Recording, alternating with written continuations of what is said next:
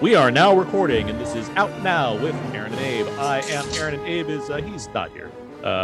There's too much going on in this week's commentary track to fit Abe in, unfortunately. But Out Now is a film podcast where Abe and I normally discuss the movies weekly. However, every now and then we like to have these special bonus episodes where there's one of our fun commentary tracks, something a bit different. But this is our commentary track for March 2022, and guys, this is a big one. There's, it's 2022, 25 years ago, 1997.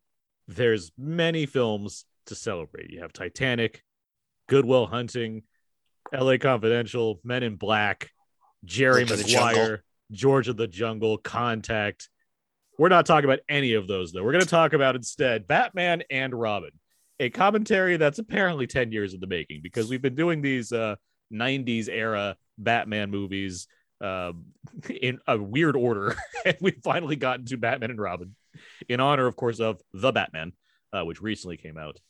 And that's what we're going to do this evening. We're going to finally do our commentary track for Joel Schumacher's camp classic, Batman and Robin. And joining me to do such things, we have from Why So Blue and host of the Brandon Peters Show, he's the chilling sound of your doom. It's Brandon Peters. To Mr. Abe out there, I know it's Batman and Robin and Out Now with Aaron and not Abe today. He may treat you like a Jason Todd, but you're a Tim Drake to me, son. Also joining us from Forbes, it's because of him that This Is Why Superman Works Alone. It's Scott Mendelson. There are 3 rules for this podcast tonight. Courage now, truth always, and family above all else. And joining us from Lenoir Artour, he has so many people to kill in so little time. It's Terrence Johnson.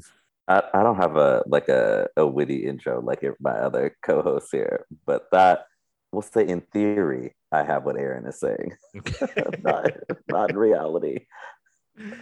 Well, Terrence, welcome to this commentary track. We're glad to have you on for the first time doing one of these with us. Yeah, after I bullied you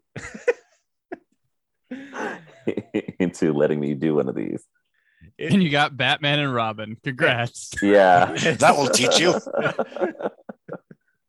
It's not hard to get on these, honestly. So I think this is a good movie for you to be on to talk about with us. So I'm looking forward to hearing all of our thoughts concerning this masterpiece of a superhero film. But that's what we're going to do for the next 2 hours here. We're going to talk about Batman and Robin. Currently, the 4 of us all have the film paused 5 seconds in. The Warner Brothers logo is right on the screen. So if you plan to listen along and watch along while listening to us talk about the film, stop it right there. I'm going to count down from 3 eventually, and on the sound to go, press play, and you can listen to us talk all over this movie. And we're going to have lots of things to say. If you're just listening to listen, you don't have to do anything. You just have to keep this thing going. I mean, that's easy. So just be prepared for whatever we're going to get down and talk about here on the Batman and Robin commentary track. I don't think there's anything else we need to go over, so we should just get things going. Are you guys ready? Sure. Suit me up, Uncle Aaron. All right. 3, 2, 1, go. At this time, to time capsule this, the current the Batman sequel will be having Nicolas Cage as Egghead and Dave Bautista as the KG Beast to cash in on this moment in history. Right. KG Beast. Oh my gosh. So the logo just morphed into an icy Batman logo right here.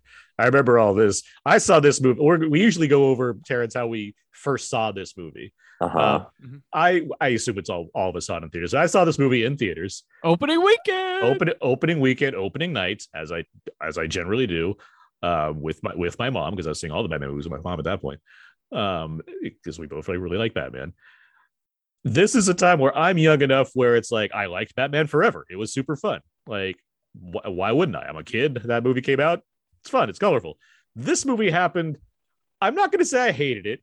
I'm not going to say I loved it, but it certainly felt like, preteen Aaron was like, something's different about this one. Like, there's this oh my gosh. There's something that's not big on what's going on, but I don't know if I dislike this. It's just something seems off.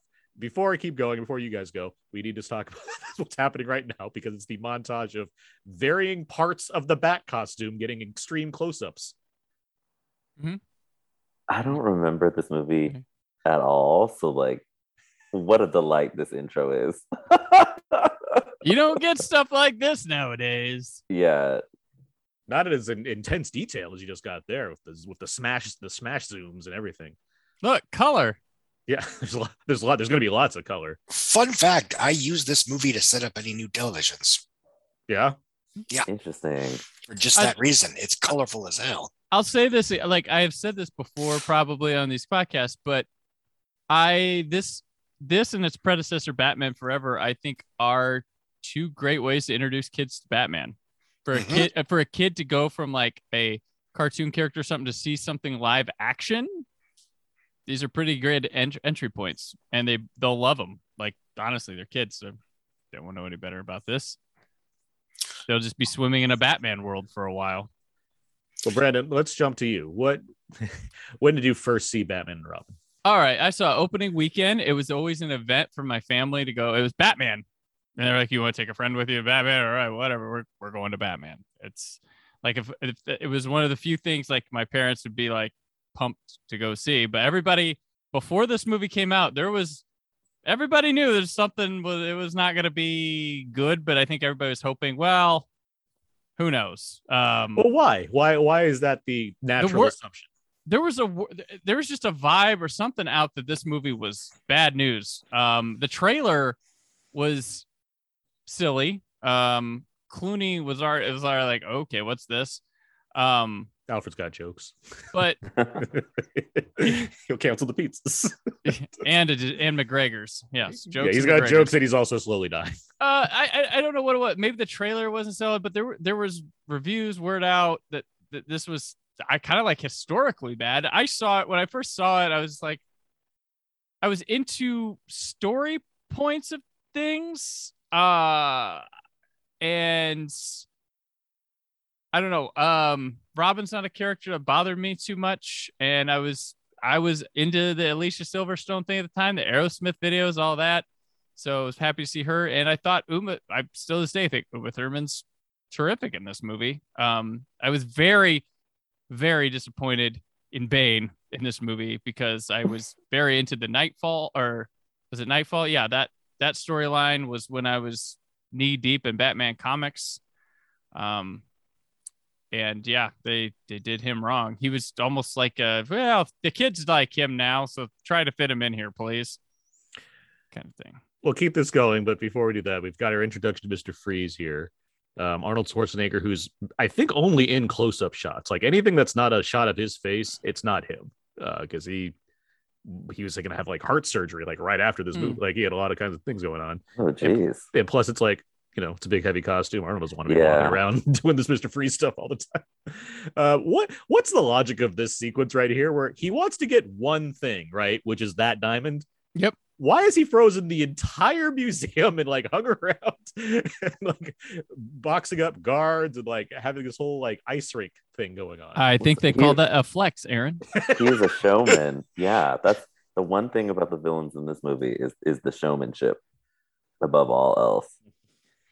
Well, it's a good thing that dinosaur statue is right above the Rebel of the Sky. He's been there. in the museum before. Yeah, exactly. He cleaned up 3 robberies. Just it's him sliding down. We have the bat skates on.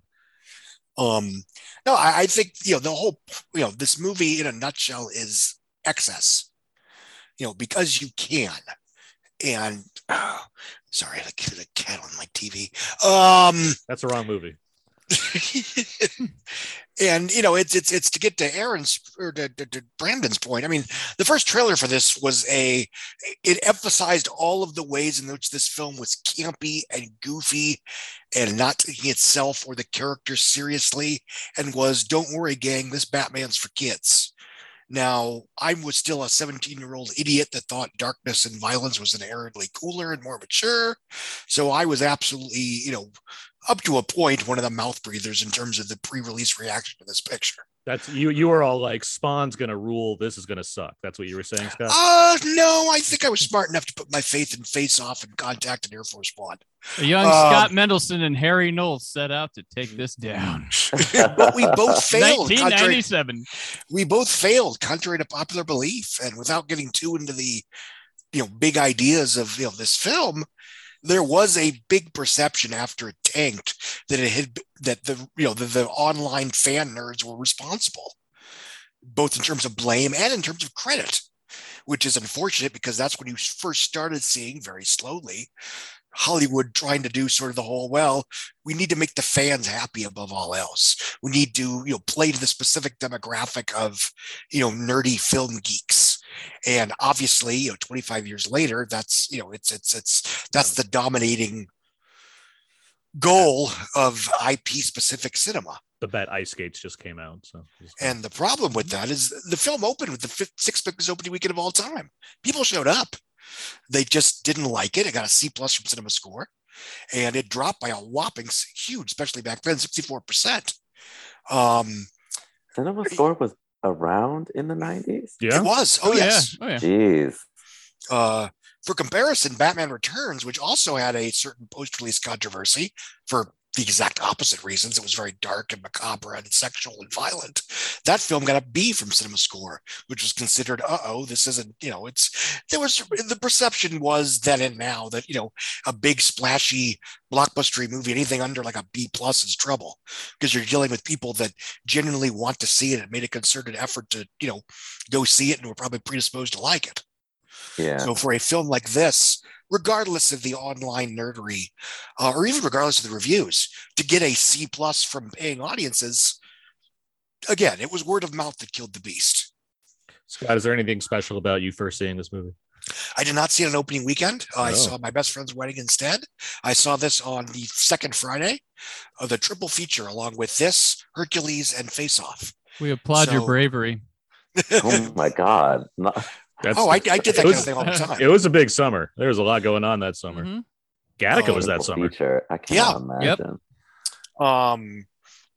And when I finally saw it, I mean, obviously I knew the stuff that I wasn't going to like ahead of time, but unfortunately, the middle act of this movie is pretty dull. Mm-hmm. I mean, this sequence is ridiculous, bonkers, bananas.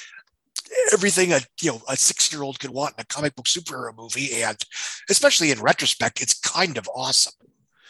And this is all fun. This is all good stuff. No, this is amazing. Well, Scott, we'll talk about the rest of the movie. I get what you're saying. I mean, but you're not wrong. I mean, especially now where you can really focus on this as someone that's more learned. There's plenty to admire in this stuff, where my issue is never really the campiness, because that's just the style of the movie. It's the fact that it just kind of gets really dull in the middle. Right. Yeah. It blows its wad pretty early. It could have been less harmful had it been like a tighter 100 minutes rather than heading over the 2-hour range. That or just or had a constant level of silliness. Yes. Which I think Forever accomplishes. I think Forever is a better movie just because it's consistently silly, as opposed to this, where has big silly moments, and in between it's like, okay, there's other stuff. Well, it's also borrowing the exact same beats and almost structure from the previous one, but it's a lazily doing so. Yeah. Okay. Well, let's get to Terrence. Terrence, when did you first see Batman and Robin? I think I saw this opening weekend at the Century 10 in Pinole, which is where I saw every movie growing up. And I'm not a Batman fan, right? Let me state that for the record, so people will understand what my I loved this movie when I saw it. Mm-hmm. It was so ridiculous and over the top. No, did I have some issues with it? Yes. But it was so ridiculous and over the top, and I'm like, oh yeah, like these are dudes flying around in capes. I thoroughly enjoyed it as a youth. I enjoy it now because I can appreciate really sort of like the extreme camp sensibilities. And it's got two really good villain performances. Different than sort of what we're used to now. I think John Glover's underappreciated too. Yeah. Yeah. Like, like, look at this man jumping out of this thing with these ice, with these wings. Like, come on. Like, I thoroughly enjoyed it. I mean, people act like comic books don't do these things. Yeah, exactly. It's funny. I forgot this secondary plan where he's stealing a diamond. Also, he might blow up the entire city with this thing right now. Yeah. We're on countdown to Cowabunga here. It's a big night for Mr. Freeze, apparently, for a long time. I mean, this is the end of most movies, like. No, this is the Bond opening. This is the Bond opening right here. That's what we're Bond watching. opening, but I mean, like a lot of movies, this is the end. Oh yeah, this is the end of the first Batman, and like 3 times the scale as far as what's happening. It's a good thing that there's multiple escape hatches, and they're in the shape of surfboards. Mm-hmm. It's really worked out. Oh my god! He had a bat bomb too. That was good. Here we go. Here we go. It's coming. It's coming. Not Did he say it already? He's gonna say it in a second. Oh yeah, right here. He's gonna say it. Yeah. It's coming. We can't hear him say it, but these are special effects, by the way. There's CG Batman right now.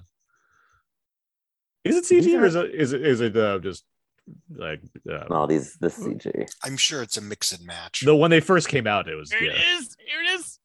Come on, subtitle. Don't let me down. Yeah. Like, first, he gotcha. Gotcha. That's CG. There we go. He is. Yeah, he does a mute grab and then he says Cowabunga. That's definitely not Arnold. You can very much tell.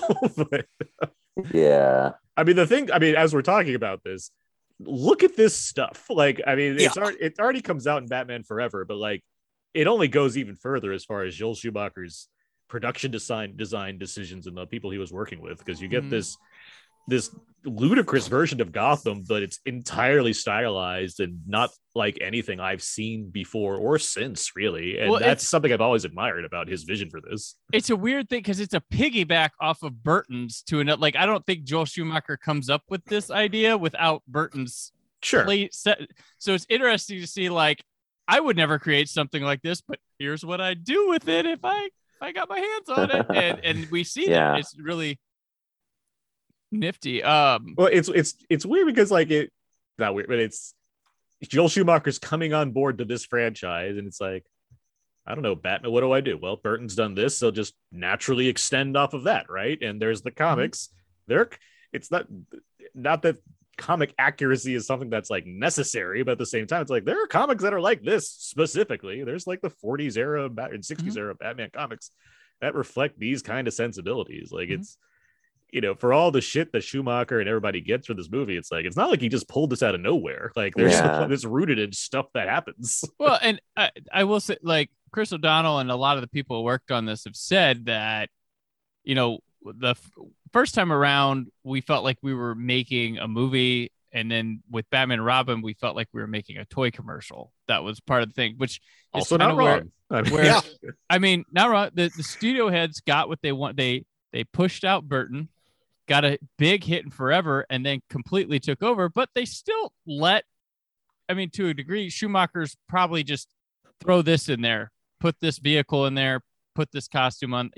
That's probably where that is. But he's allowed to have a vision and voice through this. I mean, this has his styles, his flair, and attitude. But that model of defrosting this man.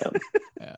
I like how freezing him made it easier for him to carry over to the thing right now. Right. He had bat strength. He had bat strength because, as we all know, ice cube people, easy to take on. Yeah. That's a fun matte painting. The introduction of John Glover to DC, which he will like go on to voice like a ton of cartoon characters, and then be Smallville as Lionel Luthor. Like, he is a DC machine. Technically, he was voicing the Riddler in Batman the Animated Series before. Oh, that's right. That's right. That's true. So he is on the payroll, speed dial. And he is, maybe by virtue of just being an incredibly experienced character actor, is absolutely on the exact correct wavelength in his brief screen time. Yeah, it's where they toned it down for this movie, but I mean, he gets the job done. Not since Chris Walken in A View to a Kill. No. Yeah.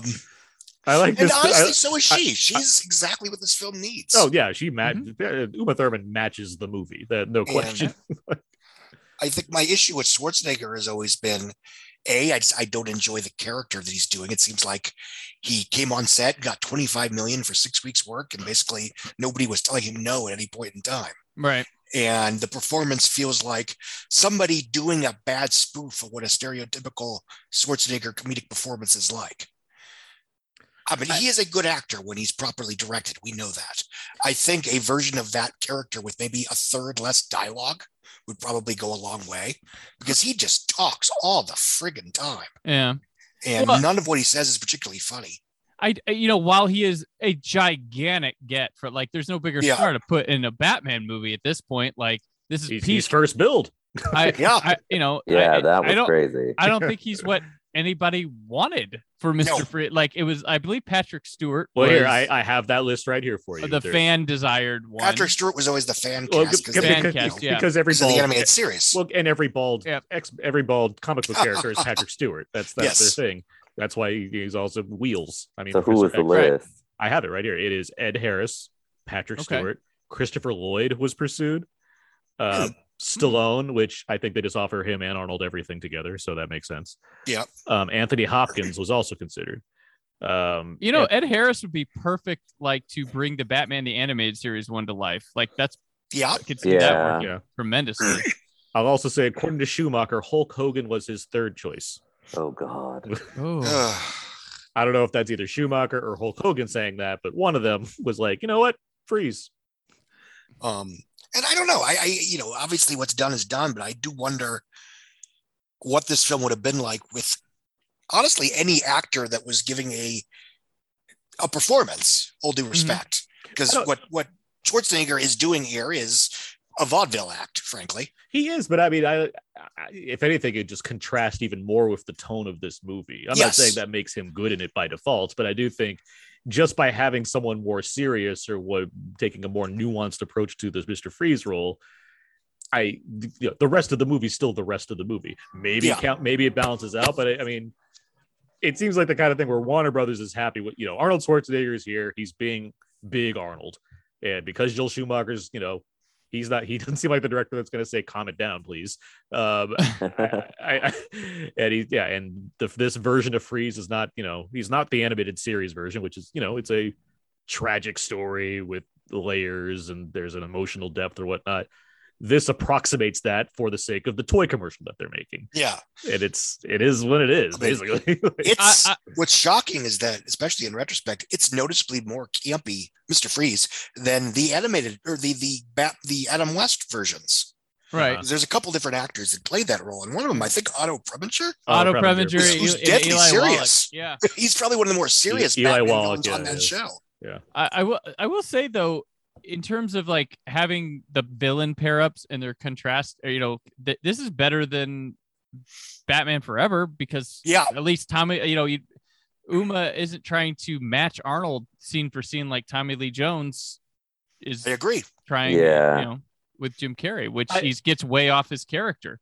I don't disagree because I don't think as much as I like Two-Face, I don't like what Tommy Lee Jones is doing with Two-Face.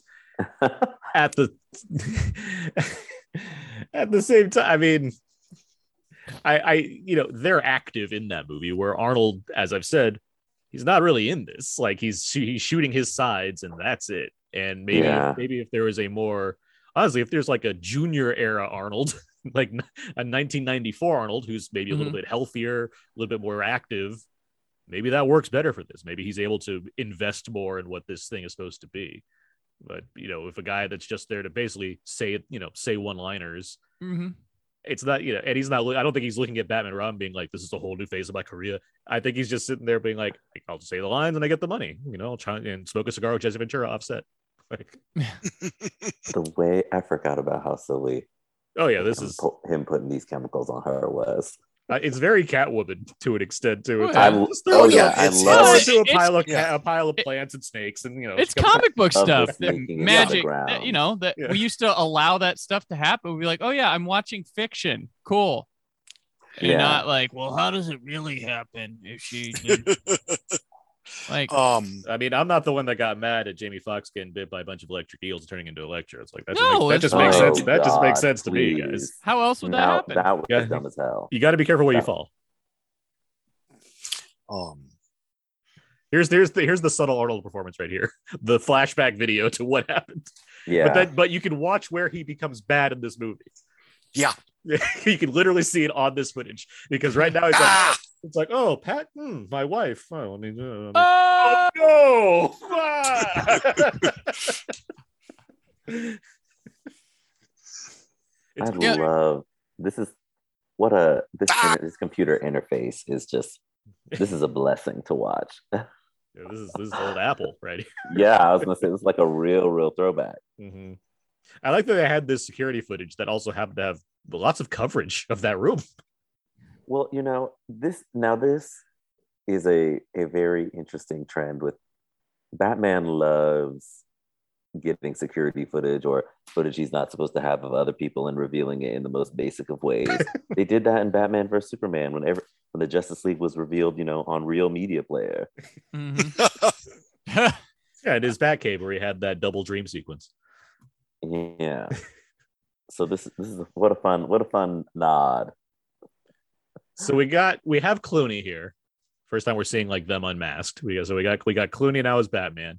Looking like, sweet 90s Clooney. Mm-hmm. He's coming in because Val Kilmer says that he wanted, he scheduled the Saint and whatnot, but more because Val Kilmer's like, I don't want to fucking do this again. So he leaves. Before Clooney gets on, they have William Baldwin in mind. Because Billy Baldwin was, I guess, super hot at the time, and they're like, "We got to get that Billy Baldwin." We missed Alec back in the 80s. Yeah, we missed Alec exactly. We missed Alec. Let's get the other one that looks kind of like him. Well, and then that From Dusk Till Dawn poster came by Joel Schumacher's desk. Yeah, they did. Drew a Batman cowl on it, and history. Yeah, the other one though, David Duchovny. They had David Duchovny in mind also. Oh, whoa, that would have been fascinating. That would have been fascinating. That's in the Keaton wheelhouse, though. Yeah. Clooney, though, you got it. Like, everybody gives him shit, but he was literally walking off the set of ER, filming this movie, going back to ER, walking out. Like, he was he's probably not sleeping. He's also a great Bruce Wayne. Yeah. I mean, I find no fault whatsoever in this Bruce Wayne here. Yeah, it's just there's no change. There's no change from Bruce Wayne to Batman. That's at this point, especially like you, and we'll probably get on this later, but Scott, you said many times this is a very settled Bruce Wayne. Yeah, a healthy one that's at this point is not concerned himself with the burden of his parents, but is more about the family that he's been creating in all these years. Yes. By the end of Batman Forever, he has come to terms with the guilt and anger over his parents' death. And he realizes, spoiler, that he is Bruce Wayne and Batman, not because he has to be, but because he chooses to be. So by the time we get to this film, he is literally doing it as, for fun. Not for fun, but I mean, it's not something that, he's doing it as torturing himself. He's doing it as a duty, not because he heard a Nirvana song and was like, you know what? I should be How old was Chris O'Donnell when he played Robin? 24. 14. 36. It was 20. It was 24. Batman Forever. Yeah, he looks old. He's a big Robin. I was pumped when he got cast as Robin. I liked it. He was in that Three Musketeers movie. Back then, and I was like, he was a cool young cat to have as Robin. Granted, what was it? It was Marlon Wayans, and then Warner Bros. Like, you can't do that. Get out of here, Tim Burton. Get out of here.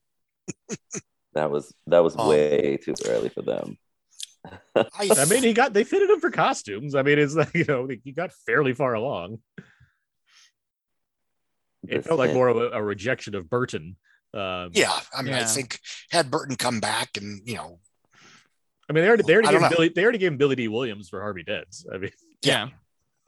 And then paid Billy D not to come back. So there's Do you think she just knows that her lips are poisoned? Is like, I think so. Yes. Well, I mean, she's saying what it is, but it's just she woke up and he's like, oh, I feel different. I wonder if my lips are poisoned. I don't know. Like, it's just... He knew, and I think he knew too. He just, there are worse ways to go. I love every single choice Uma Thurman makes. Oh yeah. It's. And, as usual, unfortunately, the women in this film got dinged far worse than the men. With Silverstone and Thurman, who really took career hits from this picture, especially Silverstone. Silverstone's not great in this, but you take the damn part. You take the damn role. Like, exactly. Like, she should. I'm like, no. Even when I was a kid, I knew that. It's the biggest movie, blockbuster movie series, around. You're taking the role. Yeah. Like, I don't care if it works for me. You say yes. Like, Like if they offered it to like me, I'd be like, yep, I'll try. But I'm gonna be in that Batman movie. What's fun about Thurman is that like even before she becomes Poison Ivy, she's already like playing this role big. Like she's already playing Pamela Isley big. Yeah. No, and she's genuinely good in this picture. I mean, if you want to talk about, I think Schwarzenegger is the only one that's genuinely bad in this picture. I don't think Silverstone's great, but I think she gets the job done. I think O'Donnell is okay, I guess. But again, it's this was before you walked into a movie like this or The Shadow or The Phantom expecting, Oscar caliber performances.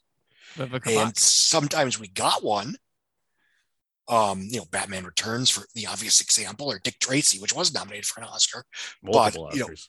Yes, I mean Pacino specifically. Yeah. But again, I think honestly, not to be a broken record, I think Schwarzenegger is the only one that really is bad.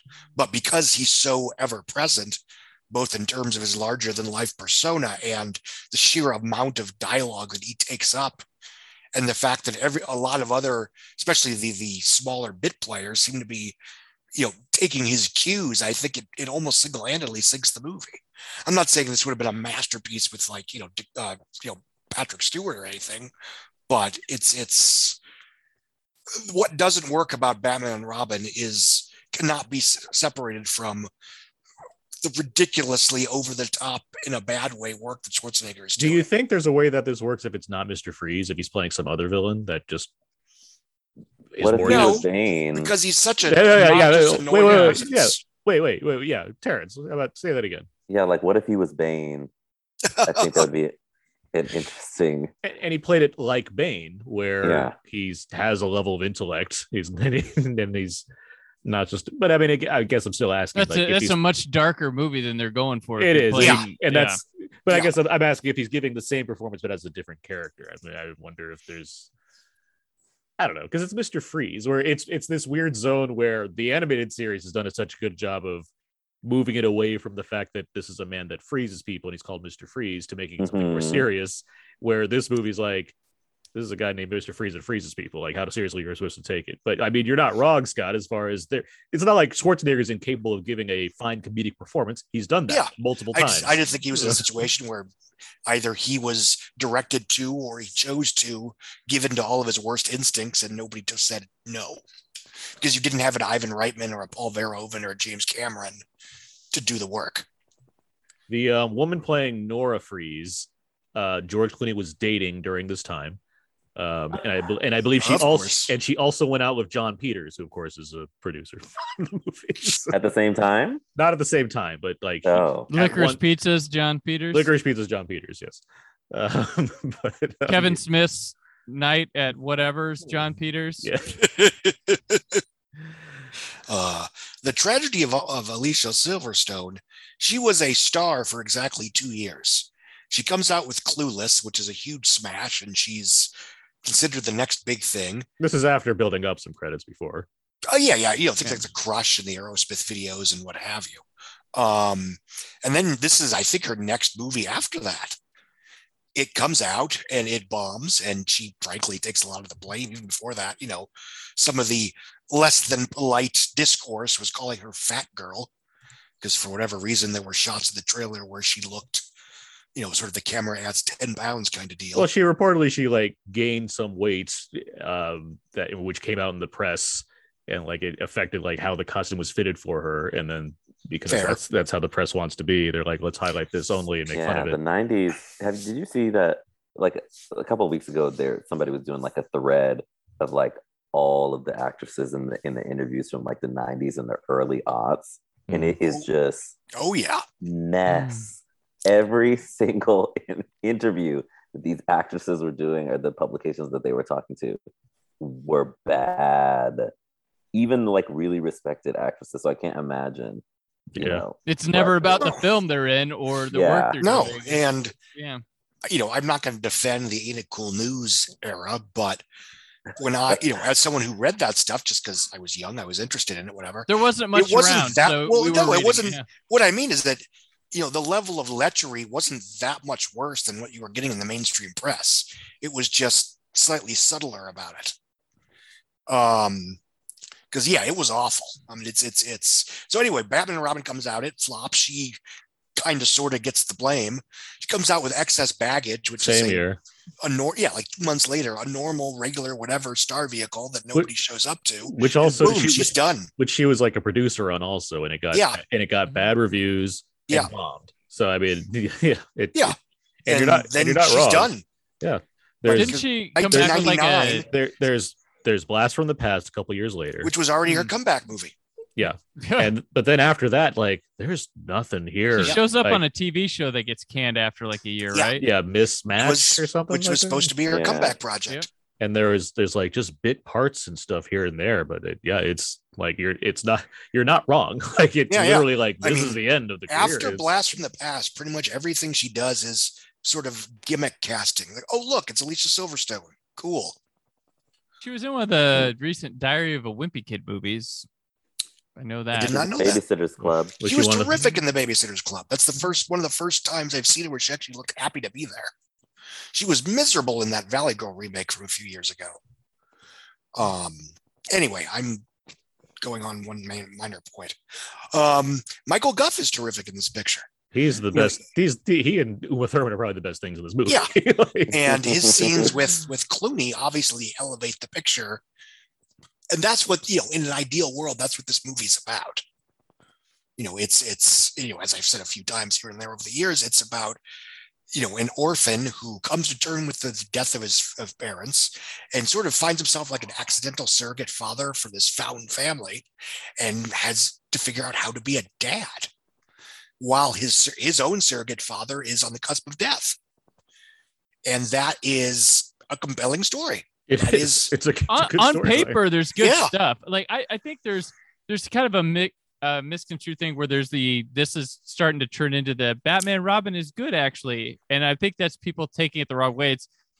There's good things that can be said about Batman and Robin, despite I would say in the general outsider wheelhouse type thing. It's a better movie than its reputation as like the worst movie ever. And there are positives from it. And I think it's okay to highlight positives from bad movies. I don't understand why it has to get shut down the minute people are like, you know what I did like about no, shut up. It has to remain bad. It's like, they're not going to go do this. I've always joked that the sign of becoming an adult is when you realize that Batman and Robin is just a bad movie and not a war crime. Yeah. And I mean, it didn't ruin people knew right away.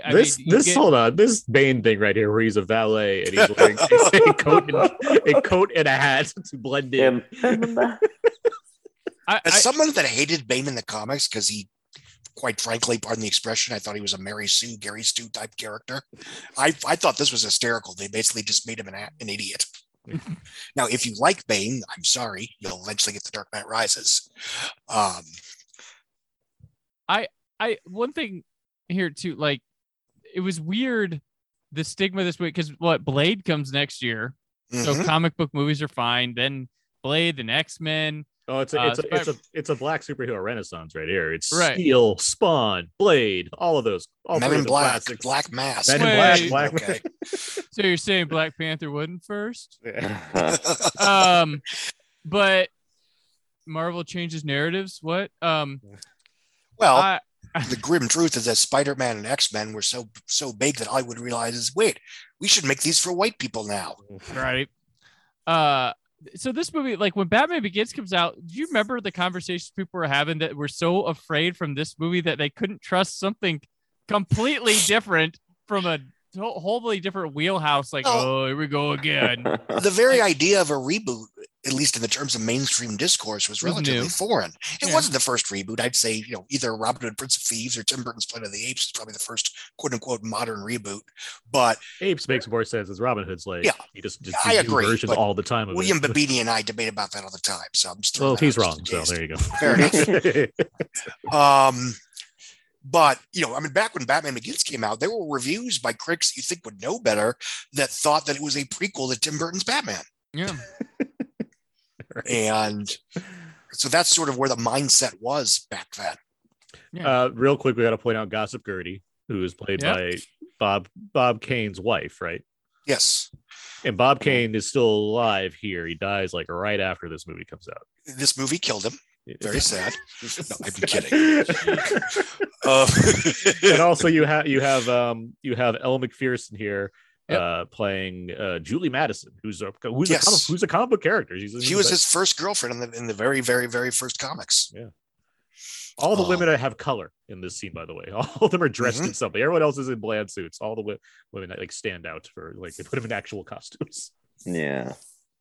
And this one's kind of early in terms of having the villain with a sympathetic motive. Well, I mean, a trend that I wish would stop. Well, a trend that I think backfired over the last 20 years, but whatever. Penguin was thrown in the river by Pee Wee Herman. So I mean, but he wasn't trying to do something good. Theoretically, she's trying to save the environment. He was trying to save all those poor parents from their children by murdering them. You're right. I should have voted for Penguin. Damn it. Penguin was right. Hashtag. Gossip Gertie eating the scenery, by the way. Oh, God. It's everything about this. Just this wig is killing me. But it's Uma Thurman in glasses, so it's still hot. Very important. How did the rainforest ball is happening to that? It's the font on the card that is the most amazing thing. It's very word art. I like that it's a special appearance by Batman and Robin. That for one thing, it's like these are guys that are supposed to solve crime, right? But whatever. But also, I guess did they call them? I feel like, guys, are you going to show up to the ball tonight? You get to Gordon. Gordon's like, Batman, by the way, once you finish up this jewelry, we got to talk about this ball. Hey, look, Poison Ivy's Twitter now. Batman and Robin, the warm-blooded oppressors of the status quo. It's like Peter Parker getting all of those amazing pictures of Spider-Man. You know, he just knows them. Here's our more Arnold Good footage, by the way. This is some really fascinating makeup for this. Hey George, I'm eating cake with your wife. Character. Oh, I'm sure it's delicious. Your girlfriend. I'm sure it was not easy. It took hours probably, and probably also stressful on him to do this. And every aspect of this production is awesome, including these really cool freezing effects. Because the work is there. Yeah. And you're not wrong. The visual effects, despite this being the only Batman movie of this era not to be nominated for an Oscar. Who's the cameraman on the home video footage? DeVito, of course. Oh, okay. But no, like all he called up Cameron for a favor. I mean, what are you doing tomorrow? Terrence. It's Roman Bridger. Yeah. Terrence. I definitely agree. Like the production is top notch for the time period. The money is there. You see it. It's definitely on screen. Depending on who you ask, this might have cost 125, or it might have cost almost as much as Waterworld / Titanic. 125, $1997 $90. Yeah. But it's a lot, but Batman Forever cost 100. So, but Batman and Bond are the biggest things going at this point. So and James Cameron movies. Cameron movies, of course. Yeah. And regardless of which budgetary figure is true, the money's on the screen. Yeah, you see it all. Yeah. I mean, but that's what I've always noticed when it comes to. I always go back to Superman Returns because I know some of that is because we developed other Superman movies, but it's like the movies still look so ugly and green. And I look at these other movies, are like, these look great. Like the money's all here. You didn't have to drag. I'd have to like that. Hey, when you give me a better Superman movie, I won't drag it. You didn't have to do that. It's not like I took out Brandon Routh and shot him. I just don't like the movie. I hope not. He's a nice guy. Yeah, we like him. Great. Yeah, I met him. He's a very nice dude. Gossip Gertie, right at the front of the party, by the way. Of course. And I do question the wisdom of Batman and Robin holding a giant gala to to bait a guy that they know broke the last time he committed a crime, just froze everyone that was there for shits and giggles. He's got his bat heaters. It's It a looks risk. warm in there, though. You know. And Commissioner Gordon apparently brought the heart of the ocean, so we have that going. I love this one guy in here that goes nuts, like in his bid. Oh, wait, here we go. Oh yeah, this guy. Oh, lovely Magnolia. It's Sam Elliott's cousin. I guess You they can couldn't buy get the those boiling polar bear acid guy slippers, back. by the way. Oh, good. What? That's what I've been Googling in the background. Mr. Freeze polar bear By the slippers. slippers, good to know. They're like, they're like $30 at Walmart or something. What like that. other movie can you get where there's an erotic gorilla dance? I know. King Kong. Maybe. Or some other kaiju movie that you know about that I don't. But generally speaking, the answer is none. I mean, on this scale, sure. You win this round, Scott. Yeah, There's a lot. this takes the cake. I do like that Joel Schumacher directs extras. Like very clearly, he's like, okay, everybody react this way or that way, and there's always, like you just mentioned, Brandon. There's always like one that goes extra over the top. Mhm. Like This like was the it, inspiration for that scene in Titan or Titan or whatever yeah. on the fire truck. No doubt. I'm sure Tacoma was like, you remember Uma Thurman dancing her way through Batman and Robin? That's what I want you to do in this opening sequence. In one of the more redundant moments in cinematic history, Uma Thurman as Poison Ivy blows a bunch of pheromone dust at men so they'll fall in love with her. There's a number of choices for Ivy as well, obviously. Julia Roberts is on the table. Okay. Sharon- Yeah, her and Arnold in the same movie at this time. Oh my God. That It might have actually been a hit. I mean, they both had movies on the same weekend, so it worked out. Same anyway. night. They opened the same Yeah. day. I said same weekend. Yeah. All right. Oh, sorry. Apologies. I saw them both. Sharon Stone, Yeah. Okay. which at that time makes Sharon, that would have been fun. Yeah. she I mean, and she does this in Catwoman, but bad. Demi Moore was on the list. I mean, at that point, those three actors, that makes plenty of sense. I know Terrific. exactly what that looks like. Yeah. Yeah. Reportedly, Fairuza Balk was also in consideration. That is an outside the box suggestion that would have been interesting. Was it? Would've- Okay. Yeah. Okay. It wasn't just who's hot and famous right now. It's right after the Craft. It Yeah. if they wanted to go a certain angle, it'd be playing Batgirl and Poison Ivy against Poison. each other because they're relatively the same Poison age. Ivy. There's a Buck seems more Harley Quinn material than Poison Ivy, but I'm sure that was probably their next Yeah. consider. I'm Yeah. Since Schumacher wanted to do that next, I have no doubt that was probably who he had on her mind. I mean, yeah, like Debbie Mazar, who is very much the if you can't get her, get her. But she the was already previous in, one. she was in Batman for forever. so That's yeah. what I was saying. I'm like, he's got a type. Okay. Well, because you have Drew Barrymore, who's just like the same but blonde. Yeah. I mean, so it's like, and then both in that movie. Also, if supposedly there's a version of this where if Burton was doing Poison Ivy, Gina Davis was going to be Poison Ivy. Oh, that'd be cool. See, you brought the heart. Rennie Harlan would have, if he did a Batman, she'd have been Poison Ivy too. and he'd bankrupt another studio. Warner Brothers was doing just fine until they let Rennie make a Batman movie. Cutthroat Batman. They really were didn't go not well. doing just fine right now, actually. Warner This Brothers? was in the middle of a not great period for them, with the slight exception of Contact, which cost a lot, but it was relatively successful. Well, this is They were in a multi-year slump between this and The Matrix. and this is their highest grossing film of the year, and it Yeah. and it lost money for them. Yeah. So, Oof.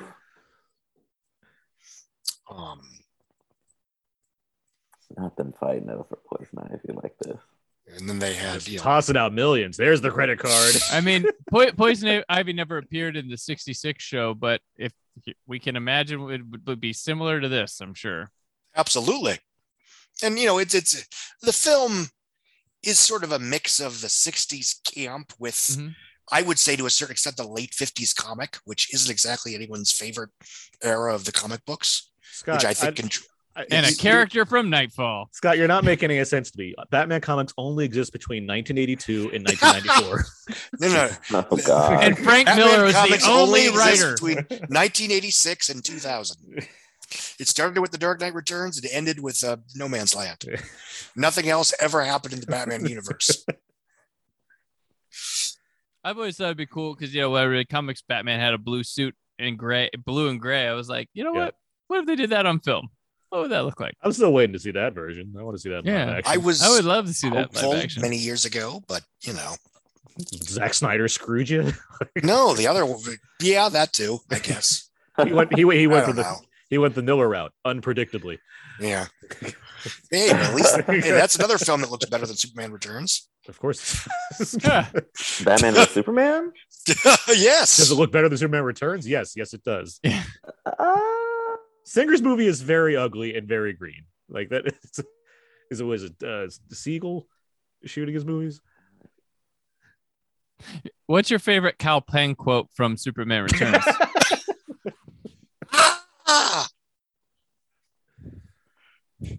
He has one line. It's like, "We got away," and it's from behind his head or off screen. Yeah. Wait, he does have a line? He has one line. There's like a YouTube video devoted to the fact that he has one line. It's off screen. My world is blown. My world is shattered. Clever Little Clover is, I think, my favorite like Arnold line in this movie, just because it's like that's better than the average one-liner that he has in this movie. It is. And it's because he's using his science know-how. It's like, I understand what this is, and I'm not falling for it because I'm an ice person. So I have a question for you all. In preference of Batman suits, do you prefer the type that is here from Burton through Schumacher, or the like military tactical suits that have been through from Nolan to now? Well, how specific do you want to get? I like, do you like your bat suit looking busy and like someone could have made it in real life, or do you prefer it to just be a superhero outfit? I mean, I'm always gonna like the Keaton suit because it has the yellow emblem and everything. That's my favorite. Yeah, that's my favorite, and the yellow emblem's my favorite logo. But you gotta have the yellow emblem, damn it. But I respect the Snyder suit because it's a comic book suit. Like it looks like Returns. Like it's neat. But I like Pattinson suit because I like the cape on it. Like I think the cape looks really good on. Terrence, you make costumes. What do you think? Where are you at with all this? That's what this is such a hard question because I'm like, I mean, I like my comic book movies to feel like comic book movies. Like I do not need them to be like this hoe is gliding on the air with his cape. Like I don't need it to be a suit that he made out of materials that he found in the Batcave. But I do think I like I think the Bale ones look the best to me. Mm-hmm. And, there's none that I dislike, that's for sure. Mm-hmm. Like even these ones in the Schumacher movies, like you can make fun of the anatomically correct nature of them all you want to, but it's like they're their own thing. Like I'm not against it. Yeah, I think if he did not need to be so anatomically correct, it didn't need in the suit, you would appreciate it a little more. This is a wonder of physics right here that I love. This is where they're driving on this insane statue that's just a hand reaching out into Gotham, not up, even just like down into Gotham. I don't know what's going on with this thing, and they're like balancing 4-wheel cars on this and driving around. It's wonderful. This is like micro machines that you play with, and you're like, yeah, what if they did that in a Batman movie? This is a fun shot right here too when he drives off the hand and like and Robin's in the foreground. And he's like, "No!" It was a good trailer shot.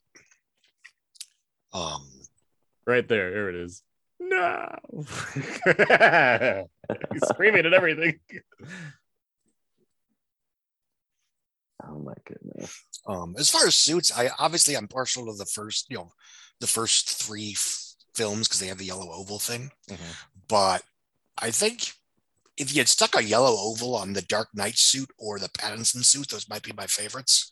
I think that about the Pattinson suit for sure. If you put a little yellow on it, but that movie's like, we don't need color except when it's red. So like that's not what they're doing. What's the anti-yellow logo sentiment? Real quick. Here's this model shot of Arnold Schwarzenegger because that's not him. Like on the ground. Oh my gosh. Is that even Clooney?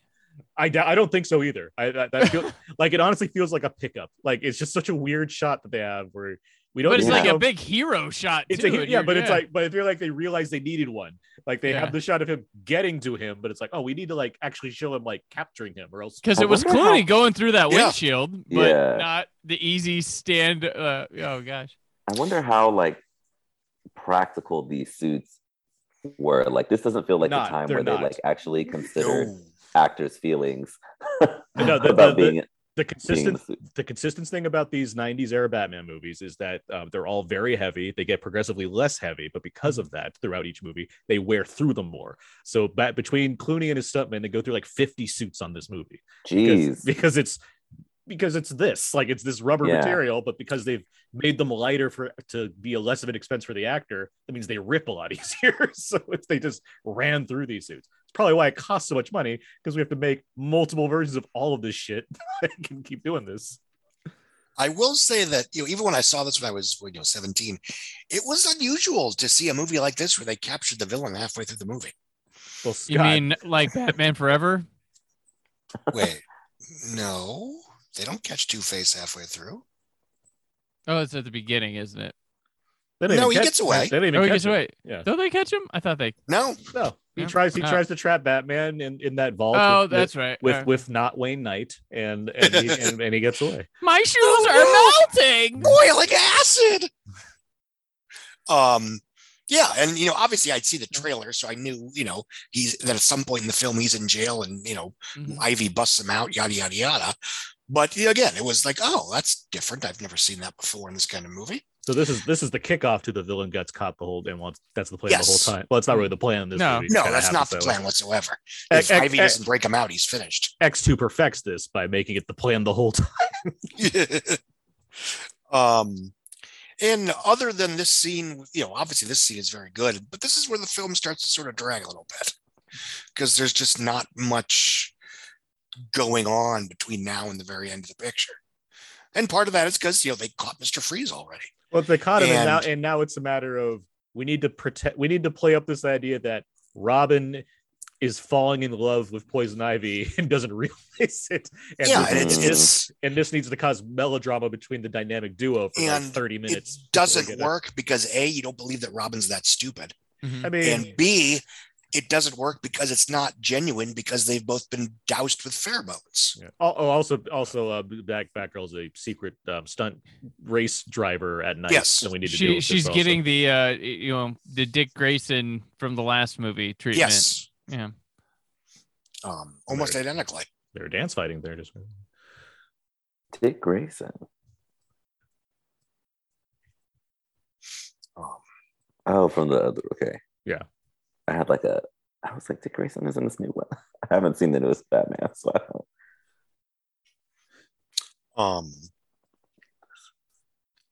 Yeah, this is. It is interesting that they never really play up any kind of romantic sparks between the two of these kids. they are doing that. What are you talking They about? do that. Running There's around. lines at the end of the movie and stuff. Yeah. All Barely. them longing His whole- stares. Yeah, his whole Chris O'Donnell's whole thing is I'm constantly staring at you because you're a new girl that suddenly entered this man castle that I live in. Yeah. And Alfred's just like, go for it, Master Dick. It's my daughter or granddaughter, whatever. Mm. Is Patrick Leahy one of the prison guards here, or is that a different scene? I think he is. Isn't- 'Cause I know. Ventura's somewhere. Yeah, around Ventura's the And- other here. He's one. the other guard. Yeah. Sven Ulf Thorson's one of them too. 'cause Yeah, he Arnold's. appears in every Arnold movie. Yeah. Oh, In the party scene, I believe, or no, not yet. Never mind. I'll get to that. There's some other cameos in this movie, but I think they're the motorcycle things.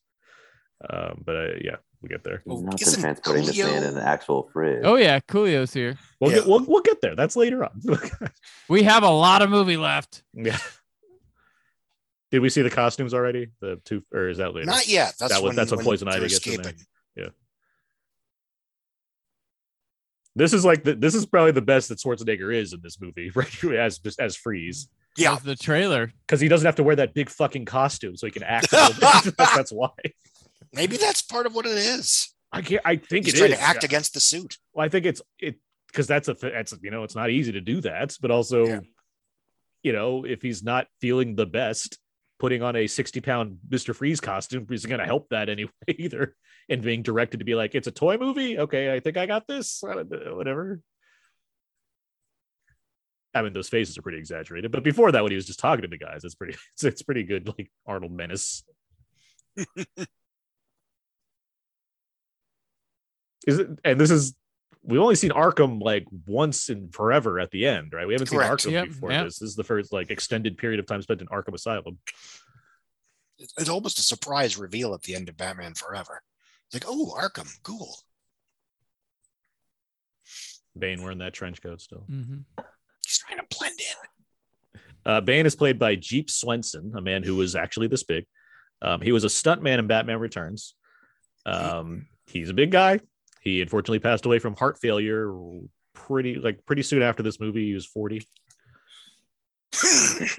Kane Hodder was considered for Bane as well. Kane Hodder, who's portrayed Jason a few times. At this point, he's played him like what, once or twice, Brandon?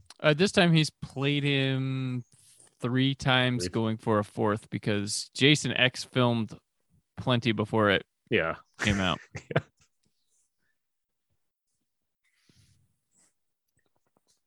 I like the short the Schumacher's thing about like finding street thugs is like, yeah, they're all neon. That's how thugs are in the I can smell the incense. I think, and I can't speak for this film, but I know in Batman Forever there was a part of that was to make sure that the thugs weren't too scary for kids. It worked, I guess. Yeah. Hey, this stuff looks cool in 4K. The HDR. Oh yeah, awesome. I bet it does. It looks cool on my laptop or cool my right desktop.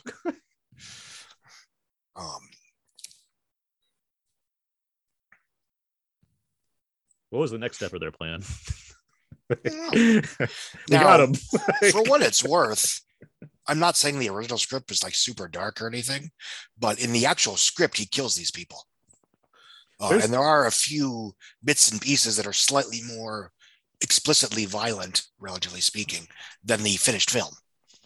Yeah, there's some stuff in here that's all considerably darker that's taken out. Like Elle McPherson's character is murdered by Poison Ivy, and like they shot that, and they're like, I guess we shouldn't do that. I think was at some point their plan. I guess we shouldn't show Batman lose, his fiance getting murdered by Poison Ivy because that's a little too dark for kids. Yeah, that doesn't seem wise. Yeah, is there only like one death in this movie, and that's John Glover? Is that it? No, because there's. I mean, like we assume Batman doesn't heal all the frozen security guards in the opening scene. I mean, he's too busy unfreezing Robin.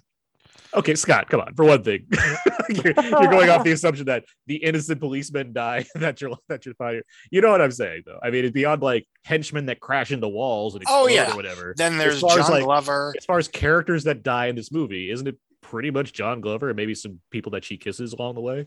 Yeah, the 2 guards that she kills in a couple of minutes. Like it's a pretty none of the villains die. Well, Bane died, I guess, right? Bane. No, he does not die. Doesn't he? No, doesn't he? He gets his venom just knocked out. And nothing like crashes. I guess we'll see. I thought something like whittles back to his normal self. I thought like the building crashes on him or something. No. Previous movie of what? 5 Graysons and a Two-Face die. It's brutal. Comparatively, yeah, because a lot of henchmen die. No. But again, it was very bloodless. It was very nobody got their nose bitten off. They're still considerably less violent than the murder sprees that happen. It's swashbuckling violence. It's Star Wars violence. But even then, it's still like Two-Face, like casually being like, I guess I'll flip a coin and maybe shoot a guy in the face. Like in this movie, it's just like nobody's shooting anybody. We have ice guns. No. Yeah. Is this her last scene in this movie? I believe so. Because they cut a lot of stuff, and including the death scene of her. But like, because whenever I watch this movie, I always forget. It's like, oh yeah, that's right. He has a fiance, and then she just is not in it anymore at some point. You know what's interesting about these early Batman? All 4 of them, they all shoot in 185, which now default you have to shoot 235, but nobody knows really how to shoot in that. And Batman, these movies feel big, and even in their smaller, more intimate scenes like this, feel bigger than a lot of the huge action sequences in some of these Marvel movies. Well, it's funny because in terms of photography, because Whedon did it both ways. He did 185 for Avengers, and then went wide for Age of Ultron. I think Age of Ultron, technically, there's an increase in skill there. I think that's noticeable. But Avengers, it feels like a bigger, it has this kind of iconicism to it just based off Mhm. how he's framing certain shots, even being a guy that's coming out basically from TV and making the biggest movie of all time. It still has a certain look to it where it's like, you don't forget that, that spin around shot of all the Avengers in that movie. Right. Mm-hmm. Like it that's iconic at this point. Like that's going to be in cinema history as far as Mhm. like things that happened. Even if he, upgraded as a filmmaker for the next movie, that stands out. But you're not wrong. Like all these other, Like, shoot a certain first way. one, Spi- I feel Raimi's like first Spider-Man was 185. Then he went Yeah. to 235. I think just to have so he could make sure that Spider-Man and Doc Ock were in the same frame. It's just effects based. Yeah. Yeah. well, I think part of it, like too, like they just see they're like, well, Star Wars is 235, it's huge, boom. Like it's like there's a craft and technical mastery that comes with it, and just doing a bunch of second unit digital later stuff doesn't quite pick up. Yeah, but As it's well. a skill in knowing Yeah. when to shoot and what. I mean, Hey, Clockwork Orange. Is this I mean, Space Jam: A New Spiel- Legacy all of a sudden? yes. Oh God, yeah, I was just about to say. I mean, Jurassic Park was 185 for Exactly. sense. I mean, you. Yeah. It's I think underappreciated. I think they all are except for Fallen Kingdom. I think that's the first one that goes 235. Jurassic World, I think it's like 2. I think it's sort of a Yeah. happy medium. Yeah, you're not right. Yeah, because there's Coolio. But yes, by the way. 2, 3. I think lost. Hold on. Not only there's Coolio in between. That's Nicky Cat right there. Who goes Right, out yep. Dark Knight as well. And he's 80 yard. That's not Nicky Cat's voice. in this Oh, movie. okay. Boston Public's Why Nicky was Cat. it 80 yards? I don't know. He didn't sound menacing Just sound enough. tougher. This must have been one of his first anythings. Mhm. Corey Haim somewhere in this scene as well. Oh, Obviously, people cheered when they saw. that was nice. That was nice of him. Yeah. No, yeah, but I mean, that was nice of Schumacher to give him a paycheck. Yeah, he needed a one lost boy. Um, I feel like Blockbuster nowadays is just like, well, it's 235 because that's big, but our movie theater screens are set for 185 now. It used to be because the screen was bigger in the multiplexes, and the curtains would come up for a 235 or for a 185 movie, and they would close a bit for it. But now we have 185 movies, and it's shrinking, matting the screen down for 235. So it's kind of if they even matter, otherwise it looks like you're walking a giant DVD. They don't. Yeah, matter yeah, anymore. yeah.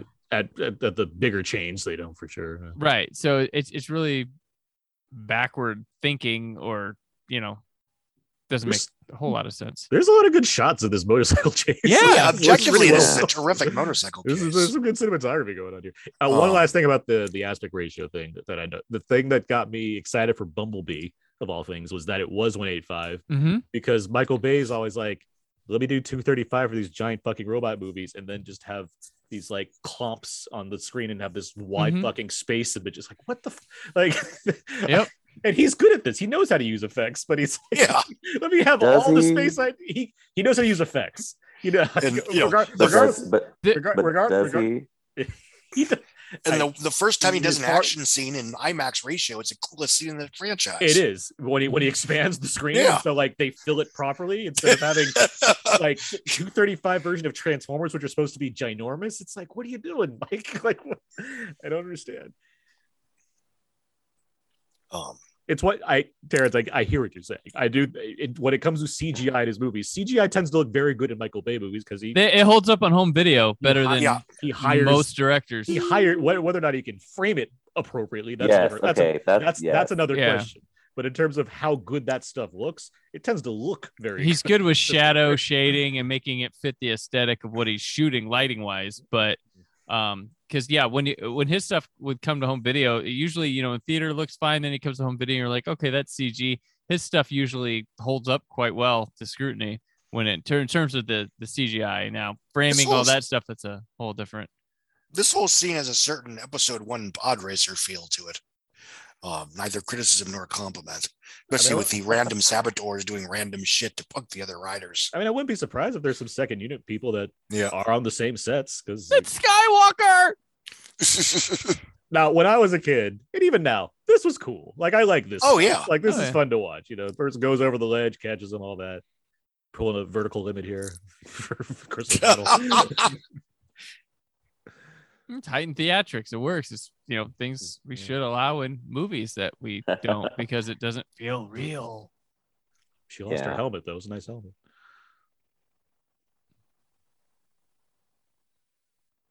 And now Scott's gonna try to go on this lie again that they're not romantically interested in each other. I guess I was expecting something more. I mean, Batman Forever. That movie's horny as hell. These are the fast forward scenes for the Scott. He's like, because Nicole Kidman's written to be nothing but object in that movie. Yeah, I guess that's true. Where she at least has a backstory that's similar to all. They're all orphans. That's their common thread between them. And what bonds them. Other Batgirls, Olivia Diabo was up for the role. I think that's kind of past her time that she would have been up for. I thought that too when I read that. I was like, she was like an adult when she made the Big Green. Okay. Yeah. Jennifer Love Hewitt was the other one. Of course. Party of Five got in the way. That's what I understand anyway. Maybe there's but regardless, which is the other. I don't think Neve Campbell is about to do a Batman movie. So that's I love Jennifer Love Hewitt, but that's let's get a name choice rather than does it fit the role choice. Well, unfortunately, that's where a lot of these would-be castings feel to me, the ones that he's read off, especially more so for the female roles, just because that's I mean, Jennifer Love Hewitt would have been fun, I think. Not that I necessarily need to point this out, but this is still the only live action Batgirl that's been in a movie. Until this next one. Until the next one that's coming up, yeah. On the big screen. Live action Batgirl that's been on the big screen. Live action movie. I said, yeah. Live action movie that's played on the big screen because the other one's HBO Max straight too. Right. Isn't it going to theaters now? Didn't they change that? Did they? No, it's still. I think they're eventually going to put it in theaters, but for now, it's still officially HBO Max. And that's not anything I've heard. It's just my own speculation. This stuff is. I think it's the suit. I think it is. This stuff is good with him. I know it's simple. He's just holding a thing, but there's still you can see a character there. Oh yeah, when he's just acting. Yeah, he's not. He's shutting the hell up, like you mentioned for a second. He's not talking. He's just like that's something he's doing something right here that I can appreciate more than the constant ice puns. Partially because he's supposed to be this tragic, devastated, figure, but he's always cackling and punning and just looks like he's having a grand old time. It just doesn't mesh. Just to be clear, not only does Arkham Asylum accept visitors, they accept someone that looks like this walking down the hallway. You realize she has that fragrance that's kind of mind controlling, right? Again, I imagine she's had her way through there. I haven't lost focus on the fact that this is a very comic book movie and throwing in the camp. It's just thinking about the idea that this person dressed in electric green is walking through the hallways so she can visit some because visitors happen. I mean, what else do you wear to Arkham Asylum? You're not wrong. Yeah, you wear a trench coat and a hat like Mr. Bane. That's Which one has the eye patch? Is that Sven? That's I think the Patrick Lee. Yeah, I don't know where is Sven, and I know he's in here. The Riddler, Two-Face died, folks. Yeah, that was confusing to me. They can't get his costume? He didn't have other suits in that lair that he had? That could be true. Thank you, Scott. Jeez. How could they get another Two-Face costume in here? Why would they keep it? Because where do you keep supervillain stuff? In the Arkham Asylum closet. That's where.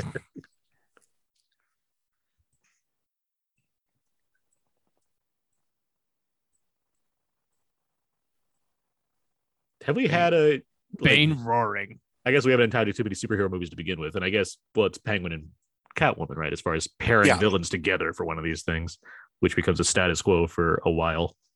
Pretty much, yeah. Yeah, every Batman since has had multiple villains. Does she change her eyebrows every scene, or her hair too? I think. Yeah, but the hair is the same color. Her eyebrows are like the whatever that is going around her eyebrows is different. Even stylized. She styles her hair differently and everything. I mean, same with the Riddler. Last movie, he's constantly upgrading his costume. Yeah, I mean, for him, it's the obviously the as his character becomes more and more unhinged, his costumes become, goofier and goofier. And it keeps him safe when he's jogging at night. Yes. That line killed my mom in theaters with the Riddler. It keeps me safe and I'm jogging at night. It's a funny line. Now that line was pretty damn funny to 15-year-old me. It's like, I pay attention to the news enough to get that. Ha ha ha.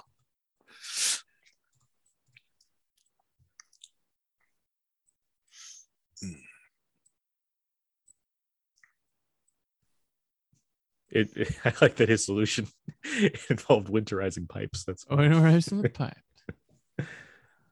I was able to make a pun out of this. It all worked out. That seems like a long drop. I mean, that killed. Yeah. It killed Riddler's boss in the last movies. Right. It's okay. She grew a plant at the bottom before they fell and caught their fall. I do like Bane's thing.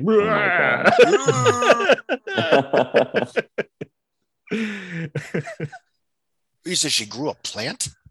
Yeah, at the bottom, right before she grew a plant out, they caught them, so they're safe. That's why they. Oh, you're making this up. Okay, carry on. No, that's canon. It's in the Batman. I'll accept it. I'll accept it. It's in the novelization. Yes. I just thought you noticed some detail that I'd missed after all these years. Yeah, right.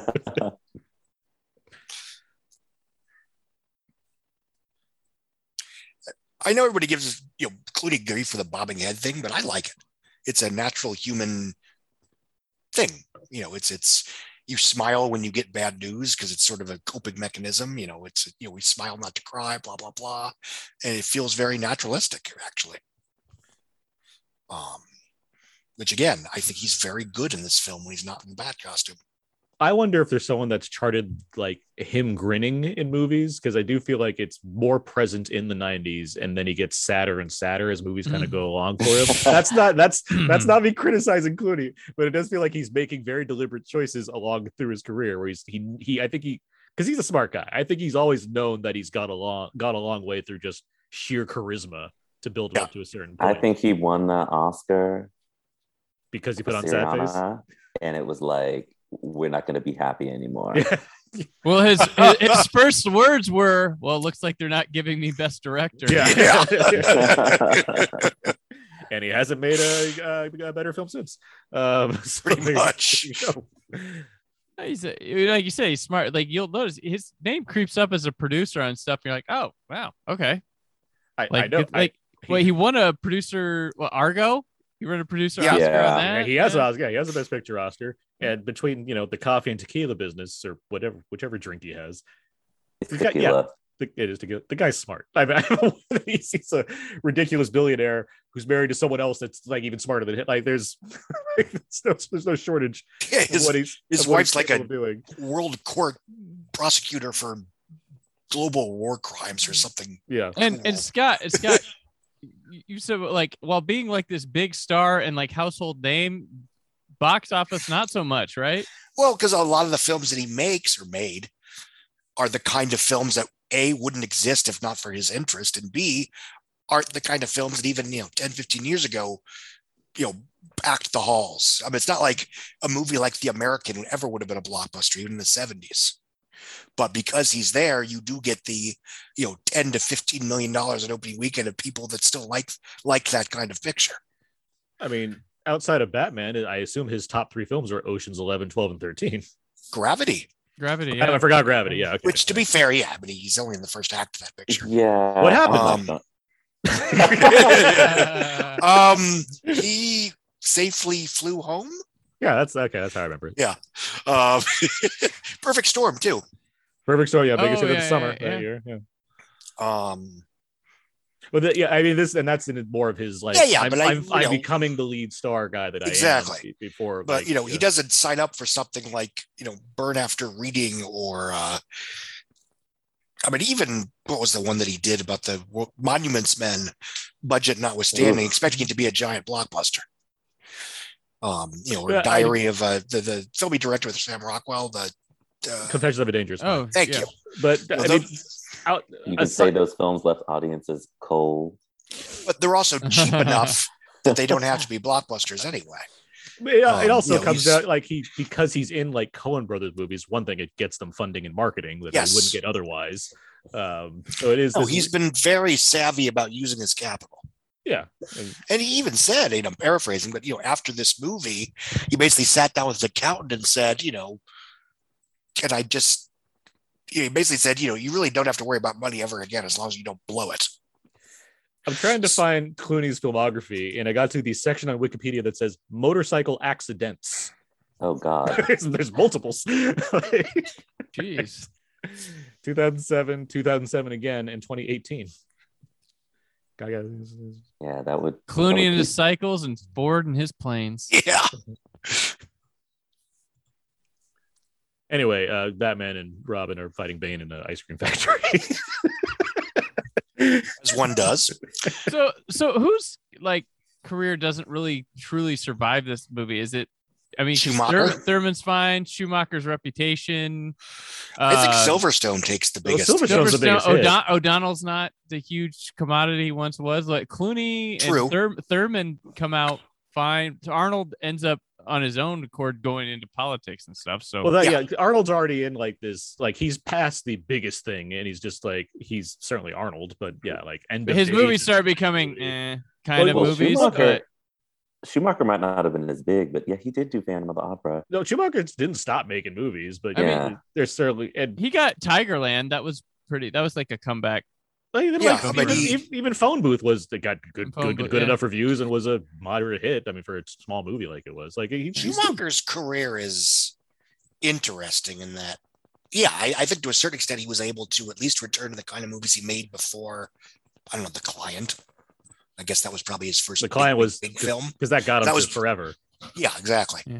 But I mean, I can only imagine what his directorial reputation would have been if he had walked away after Batman Forever, because he had a good, he had a strong, interesting, varied filmography before these films. I mean, he was a journeyman. He had a thing. I mean, he was hired as the guy that made The Lost Boys and Falling Down. He made adult R-rated movies. Which is mostly what he kept making after the Batman films. Well, he probably was like, I want to get paid. Yeah. Well, because it's a mix of that. Because after this is 8mm. But then you have something like Flawless, and then it's like small things like Tigerland. But then it's like Get That Money, Bad Company with Rock and Hopkins, and it's like, all right, he's not making passion project at this point. There's just small stuff that he's pulling in. And then he gets to do Phantom of the Opera seems like the dream project that he finally gets to be able to do. How good it is a different story. He gets to make it. We were all hopeful till we saw it. I mean, I think I knew personally when they were like Gerard Butler is the Phantom, how that movie was going to go. Yeah, but it did make a brilliant adaptation choice of moving the chandelier crash. Yeah. To the end rather than at the end of the first act, which it is in the musical, which is really stupid. Yeah, I only knew Gerard Butler as that guy from Tomb Raider, Cradle of Life at that point, so I didn't know that he was that awful of a singer. Dracula? Not from Dracula, he was 2000? Everyone's Dracula. Did he sing in Dracula? Probably. I mean, he was dressed like a rock star, so I assume he's sang at some point. I mean, that man, people say his line readings are just rhythmic, and we did skip over a couple interesting things worth noting. Yeah. This is the only part where Christopher Gordon actually saves the day or does anything useful. The other thing is, as much as everybody talks about, oh no, movies aren't horny anymore, I wish movies were hornier, this was a film where the adults in the room, the critical consensus was quite annoyed by how bawdy and not vulgar, because this isn't Batman Returns. It's a very kid-friendly movie. Yeah, but there's a lot of blue sexual humor in here. It's PG rated to be sure, but there's there's implied stuff, but it's far from harsh innuendo. But I mean, even that got some, was a cause for criticism back in summer '97. I think part of it was I don't know if they were mad, but they Burton's Batman broke through. It was like we got away from the stigma of that 1960s Batman show, and then no one noticed it in Batman Forever, but right here they're like, oh crap, we got back here again. And I don't know if it was because that old show was pretty horny itself in the 60s. Yeah. Especially when Catwoman showed up. But it's a trend that tends to happen in most franchises where it starts out on a certain grittier path. There's a certain level of maturity to what's taking place, even though the Burton films are, they're all essentially Returns is very sexual. But there's still certainly an aesthetic and a tone that doesn't necessarily appeal specifically to one group before it morphs back into the other thing. To say that, I mean, I'm going to bring it up. Godzilla does the same thing. Godzilla starts out very stark and evolves over time to eventually being literally about kids. You can even the MonsterVerse has done that. The first one is a stark drama where Godzilla versus Kong is a very colorful and kid-friendly version of it. I mean, it's not a new thing. The Planet of the Apes movies kind of moved that direction too. Eventually, like they have a cartoon series. At some point, it's like they're like, okay, we're doing that. Like, can we just mess around, please? Can the Bond movies move that direction? Yeah, Daniel Craig's got a little bit crazier. The Sean Connery does a thing. It's Hitchcock thrillers, and then Roger Moore eventually, towards in the 80s especially, becomes more of what a lot of people recognize that as. I mean, yeah, it's business based. Who's seeing these movies? Adults are not anymore. They don't age up now. They're just like, oh, we take these things always seriously. But back then, they were like, oh, the kids are the ones that are still seeing these. Let's make it appeal more to them. The adults will get some chuckles out of some things the kids don't understand, and we're all good. Yeah. Nowadays, though, it has to be serious. Snake Plant is crazy. Yeah, it's a crazy little model thing. They probably spent $10,000 on it. Kids don't watch movies growing up anymore now because it's all aimed at the adults. They don't have their kids' movies come straight to video. Streaming, sorry. Disney Plus. The P and plus is for Pixar. Ouch. Who's this doctor? I don't know. It looks almost like Q. McGregor syndrome is named after a producer of the movie. Or is it a production designer? I think it might be a production designer. A well-liked production designer, or is it like, okay. There's three McGregors. The first one's well liked. The stage 3 is not well liked.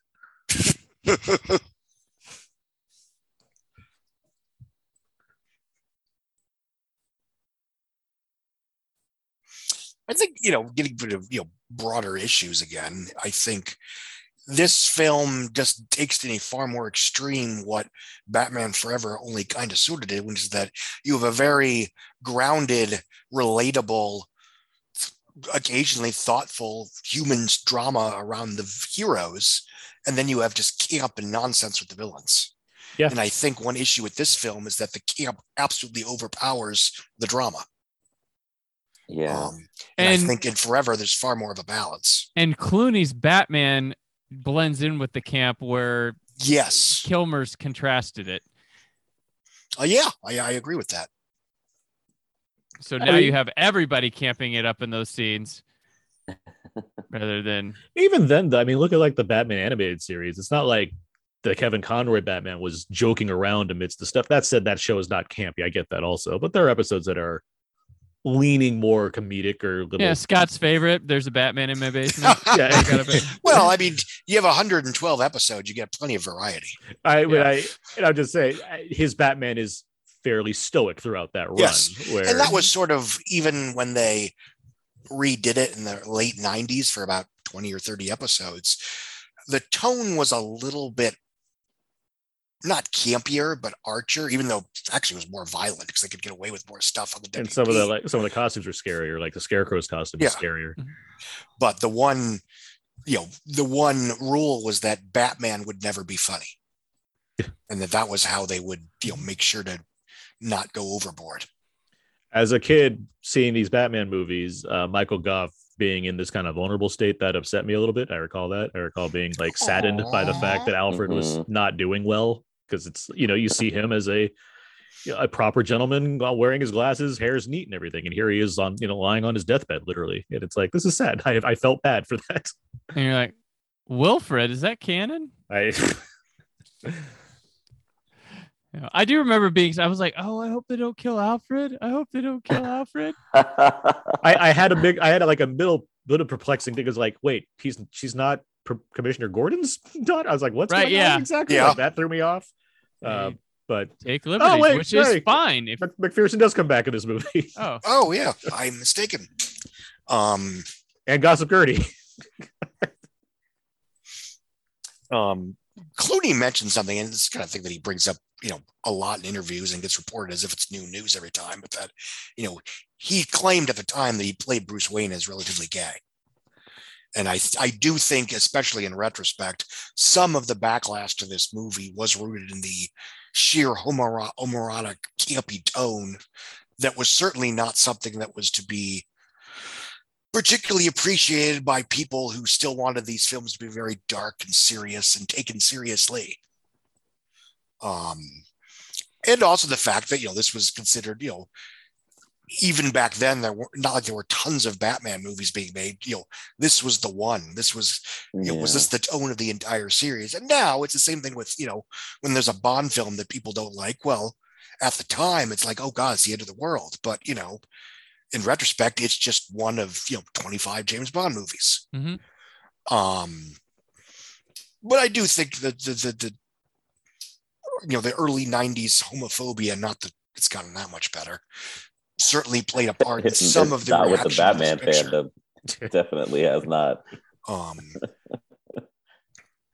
Yeah, I mean, you could definitely see that influence, and like that's an interesting approach to take with Bruce Wayne. If you wanted, there's like an interesting story that you could potentially tell there about like the Playboy persona is the thing that's sort of hiding. It's like double. There's like a double layer. It's like not just hiding Batman, but it's hiding something else.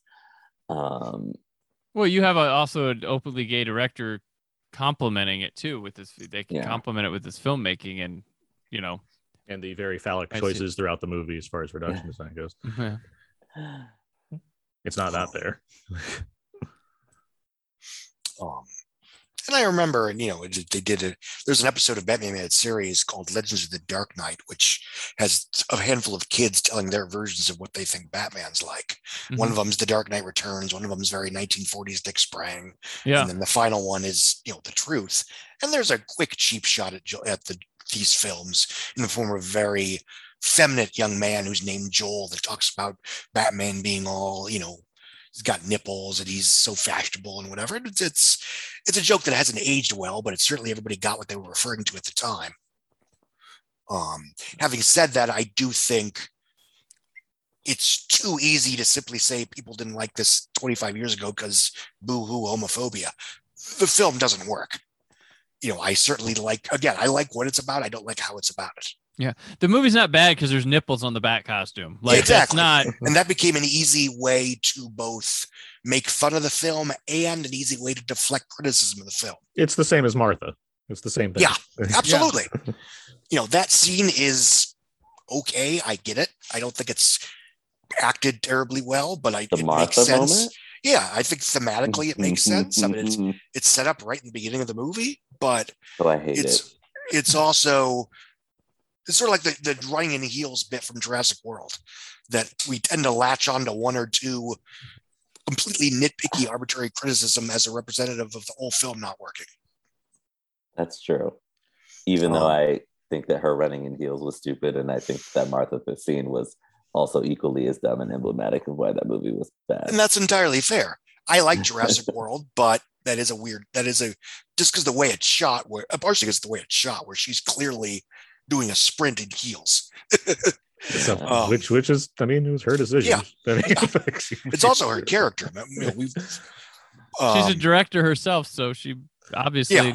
What doesn't help is the movie doesn't lean into the satire that it seems to want to go for. The rest of the movie hasn't supplied something that would make that visual juxtaposition makes sense as far as like, yeah, you get it. You know, her character's evolving because heals and she'll take them off.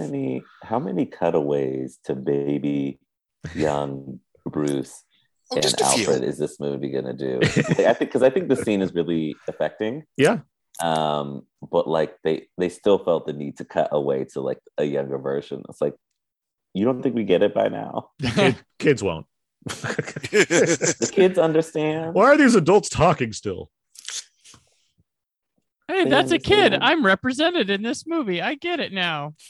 Alfred really should have put a password limit on this device here.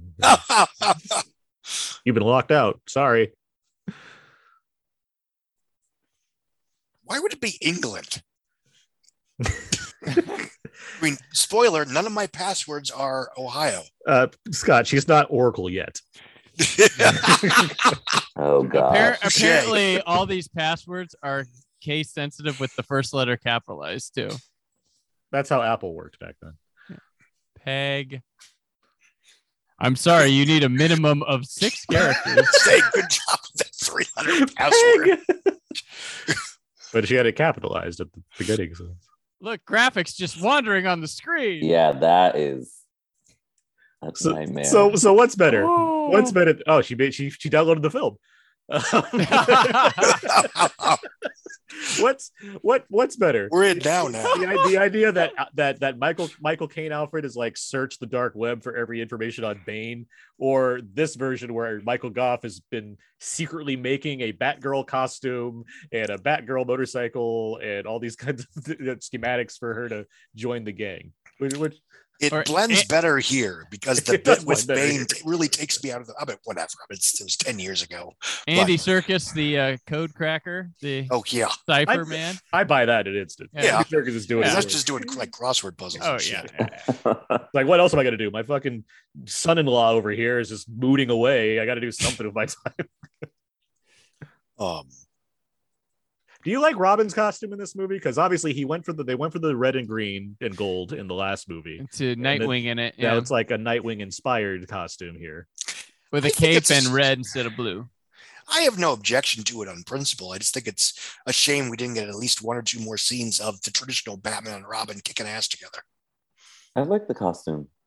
Yeah. I'm always a fan of when superhero costumes like embrace the source material and use color. Stuff that's all black is not great. Apparently that took 4 hours to put on, by the way. My God. Yeah. I believe melt it. it to his body, dry. Well, I assume it's like pieces, so you have to like put them all on and then I bet you the boots were probably the hardest part to put on. Because I've seen some other costumes where people have like the muscle suit that's underneath it, and like the boots are the thing that take the longest time to remove. Supposedly they're going to not only make Batman triumphant next, right? With Scarecrow and Harley Quinn as the villains, but Chris O'Donnell might have gotten a spin-off movie as Nightwing. I thought he was going to die in the opening of part 5. No, he was going to be. He was going to go off to somewhere or something. Interesting. And Scarecrow, Harley Quinn. What was Jenny McCarthy as Harley Quinn? Howard Stern as the Scarecrow. Naturally. Oh my God. Again, these films were casting for who was at the time. It wasn't just. It was like at the time, people Goldblum was up for Scarecrow too. There's Goldblum, I believe. Oh yeah, that would have made sense. Oh my God, the thought. Howard Stern. Well, I mean, Jenny McCarthy as Quinn is no better, frankly. Yeah. But there's a realm where that makes sense. Yeah, it would have made sense. Shock jock Howard Stern hired to play Scarecrow in the next Batman movie. And Harley Quinn was Joker's daughter, and the fear toxin was going to bring back Jack Nicholson as the Joker for a cameo. Yes, that I do remember. Man, if that happened, Jack would have gotten such a big payday. Because he would fully say yes, but he would get the biggest check. Oh yeah. And he would have to shoot all of his scenes at Laker Stadium. Yep. Why does he look like he's sitting down on a bleacher chair in all of his scenes? I like how the Batman security system has very much not improved since Batman Forever. It's like, yeah, we just put some lasers up now. Can you stand in between them very easily? Yeah. Oh, she's gonna get. Oh. Zip. Ah! You could have gotten Resident Evil. I'm glad they all have the wallpaper for Batman and Robin and the thing going on. What do these lights even do? Like, what are they around for? Did he like sit in front of a camera and say intruder alert 12 times? Yep. It's Max Headroom with Alfred. Beef or pork. I'd play this game. Just ask Alfred. Cool. I, for some reason, knew you would show up here years later and crafted you a costume. Yeah. Of your exact body type, even though we haven't met. Make sure to get the zoom in. ages. It's an equal opportunity Batman movie. Boom. That laugh. I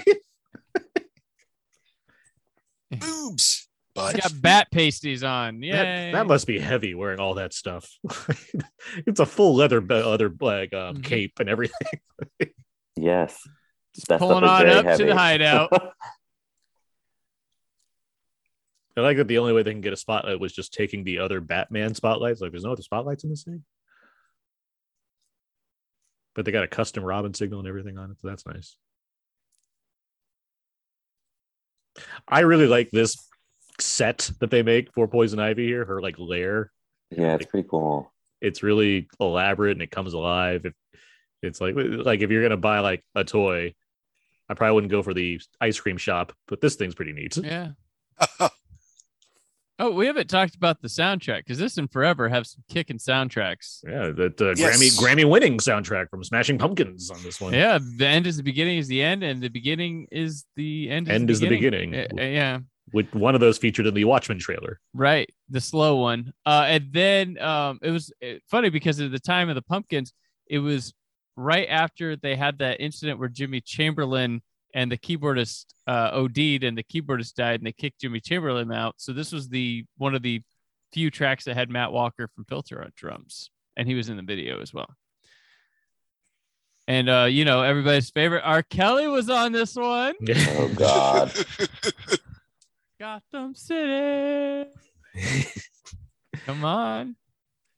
None of these recreated like the smash success that was Kiss from a Rose in the previous. Oh, one. no. Yeah. no.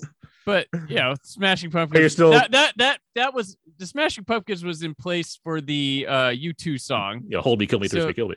Yeah, and then there was Bone had one, Yeah, Bone Thugs and Harmony. They got Look Into My Eyes. and Jules Foolish Games was already a single, and they just like repurposed it and added some Batman clips to the music video for this one. Goo Goo Dolls coming in here also. Oh gosh, yeah. And these are superhero movies, so they all, they're Mhm. the big thing. They all had these, right? I mean, Yep. with like I don't like the X-Men didn't have, like Fox didn't really do it, but these other ones did, because like the Spider-Man movies, they had soundtrack. I mean, Well, in the '90s, soundtrack was everything. Like, Yeah, it was Oh, music I inspired by the motion picture. Fondly remember the Chad Kroger song for Spider-Man. Spider-Man. Yeah. Even the early Marvel movies, they had up to Iron Man 3. I think that's where they besides Guardians, because that's its own thing, but up to Iron Man 3, they had Avengers had a soundtrack. I couldn't tell you a goddamn thing about who was on them, but they had them. Daredevil had Evanescence. Daredevil had Yes. Daredevil was Mhm. huge. for Which, that one. I mean, is there a superhero movie that's more associated with its non-score soundtrack than Daredevil? Well, obviously the Chad Kroger song that you just mentioned. I mean, that's, Yeah. Oh man, yeah. Daredevil had like Fuel on there. Fuel had a song on there. yeah, Daredevil was The all Calling. about it was all Yeah. the new metal for Daredevil. Yeah. Yeah. Now, having said that, I like Elliot Goldenthal's music quite a bit. I do too. Obviously, this is mostly a rehash of Batman yeah. Forever score, but the Batman Forever score, including the main themes, are fantastic. To me, they have always, and then I'll stop, I promise. Yeah. But they've always stood out as sort of, if you're like a 6-year-old kid who's playing Batman on the playground with his friends, that's the theme, bum, bum, bum, bum, bum, bum, bum, bum, bum. Anyway, it's a daunting task to be like, Danny Elfman made a iconic Batman score, do something else, and he does, Yes. and it's very effective. Batman has always had great score. Like the 60s Yeah. had the catchy theme song. Good stuff. Elfman, Batman the Animated Series, Batman Shirley Forever Walker's comes work. in. Yep. Zimmer Zimmer. and Thomas Howard Newton, no, Thomas Newton Siegel. God damn it, these names, some of these people. and Giancano borrowing the Imperial March couple bars and using Zimmer again with Snyder. Yep. Um, Batman seems to easily bring out an iconic theme. well, I think it's part of how just adaptable the character is. James Newton Howard with Batman Begins. Hans Zimmer and Yeah. James Newton. It sounds like I knew it was a Newton in there somewhere. All right. Which is slightly similar to his theme from The Shadow, which makes sense since the movie's slightly similar to The Shadow. What the Elfman scores? No, I apologize. Batman Begins. I mean, the Elfman scores after Batman. He does a lot of things that sound a lot like Batman for the next That's few fair. movies that he does, including Darkman. For that matter. Oh, no, I apologize. I meant James Newton Howard's Batman Begins score. No, yeah, I hear you. For The Shadow, I get that. Yeah, I'm saying that in addition to that, Elfman repeats himself a lot after Batman. He does, Burton, even when it's not a Burton movie, pretty much up until Men in Black and Good Will Hunting, where he gets his two Oscar nominations. Yeah, and then for a while, they had the comedy score nomination. Yeah, and then for a while, a lot of his scores are sort of Men in Blackish. And now they're just like for generic action movies. You're like, yeah, I did that score. All right. Yeah, it's like, oh, he's still working, I guess. gotta feed Bridget and the kids. It blew my mind. Not blew my, that's exaggeration. It amused me at the time that, in 1989, 1992, Batman Returns come out, and they're considered these dark, grim, not necessarily for kids, not, somewhat against the grain Batman movies with the Danny Elfman scores. And then in 2017, when they're trying to make Justice League more crowd pleasing and kid friendly and fun for the whole family, they appropriate the Danny Elfman music. Yeah. Anyway, random observation. No, I hear you. Just watching the city getting frozen. Yeah. Another just spectacular special effects sequence. It's neat. It's also like it's a moment where I know I saw through the filmmaking when they repeat the same street when it gets unthawed. It's like, oh, so that's but like little me is thinking, oh, so that's like a set.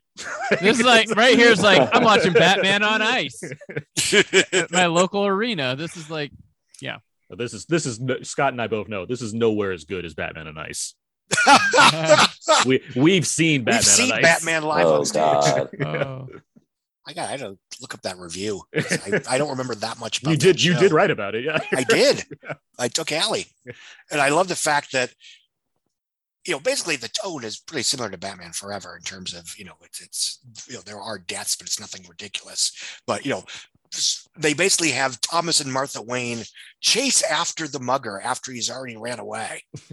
Because he's got our wallet, he knows where we live, and understandably that's so they can get shot off screen, quote unquote. But it's still very funny. I like this. These we haven't talked about these vehicles at all. I like this thing that Batman has, like this.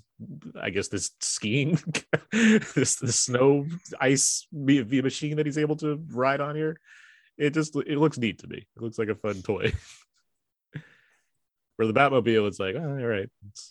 I mean, is over the top as these costumes are, they're pretty cool. And again, I think it goes to what, it's in a vacuum when this is one of like a dozen Batman movies.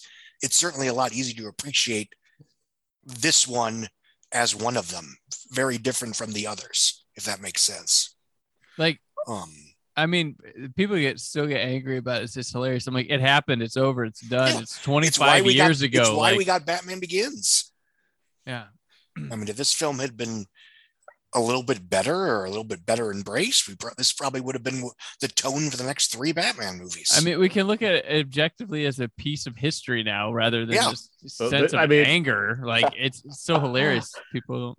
I mean, it's a weird thing to like try to give respect to, not for me anyway, or not for it seems like us because we're logical and take more than 5 seconds to put a hate tweet out about it. But this is essentially one of the most important superhero movies ever made. It sets the stage for what's to come next, right? Yes. Because if this is quote unquote bottom of the barrel or whatever you want to phrase it but as, then you have a person go, how dare you call it important? Like, well, listen, there's no evolution without this movie. Mm-hmm. And again, I think the one very bad consequence is that it gave, it sort of propagated the myth that the underground cult geek movie news scene could actually move that they could actually represent the general populace.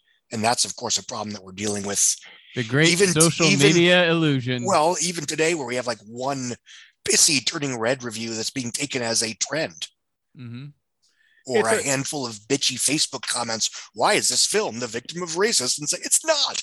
Everyone likes it. There's a handful of assholes that don't. Ignore them. I think Quit you're- amplifying them. Yes. it's a fallout from this, but at the same Yeah. time, it's like if it's not this movie, it's another movie. I mean, Right. That's probably true. and Phantom Menace is 2 You know, years later, which Yeah, Mhm. and Godzilla to a Oof. certain extent.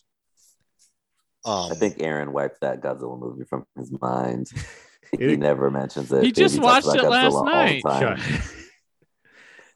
I keep saying I'm He's not still gonna got sequel ideas. I'm not gonna watch tell it. him. If one of you guys suddenly sends me the '98 Godzilla 4K that exists, it's like I'll accept it, I guess. But I'm not going out of my way here. Just email him on the site. He'll send you his fanfic. Don't worry. Yeah, the Jean Reno Chronicles. Mm-hmm. You know how bad that movie is? What's Wait, the what movie? The Godzilla movie. Oh yeah, Who plays the female lead in Godzilla? yeah. It's she's in the Solaris with Clooney, right? No, No. that's Natasha McElhone. Yeah, I'd say I know you're thinking. Yeah, of that. McElhorn. Yeah, That's not her in that. What's no. she in? Wait, give me time. This is my point. You need I'm to look cheating, it up. so You have I'm- yeah, no I have idea no who idea. plays the lead female character. The person that's on Wait, screen is it- for like 2 hours in that movie. It's not like Samantha Mathis. No, it's not. Maria No, it's Pitillo. nobody that we Ma- know. Maria, exactly. A name that has never come up in that kind of capacity again. Which again, unfortunately, Because she shows peaked right away. that the women Right away. get screwed by this far more than the men do. But even movies like this, like Batman and Robin, where they're Yeah. societally memorable, you remember pretty much everything about them. You Yeah. can't name the That's true. female lead of Godzilla. I can tell you Hank Azaria's in there. I can tell you Matthew Broderick. I can tell Jean you Reno. Kevin Dunn. I can tell you Yeah. all the supporting people. The female lead of the movie, unidentifiable. She had a good run here. She was in Chaplin, True Romance, Natural Born Killers, and then Godzilla. Okay, so that's 98 Godzilla. What are you talking about? Yeah. We'll be doing the commentary next Gre- month. Great I didn't marketing. realize. Great marketing campaign. I Yeah. didn't realize Bane was green for the majority of this movie. Yeah, he's like pus. Like he's It's real green now.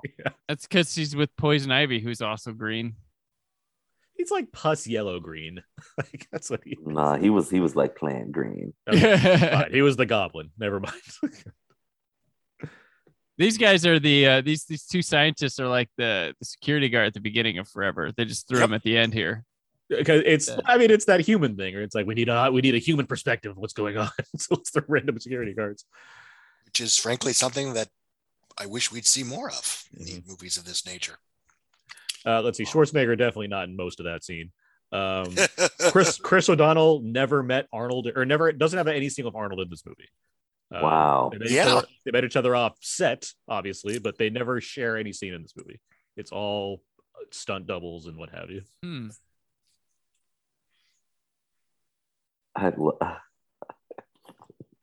This is so stupid, and I love it. The power of the sun. Yeah, It's the like way they're Palm of my formed. hand. exactly. Literally, it's like a hand statue. Yeah. One of many.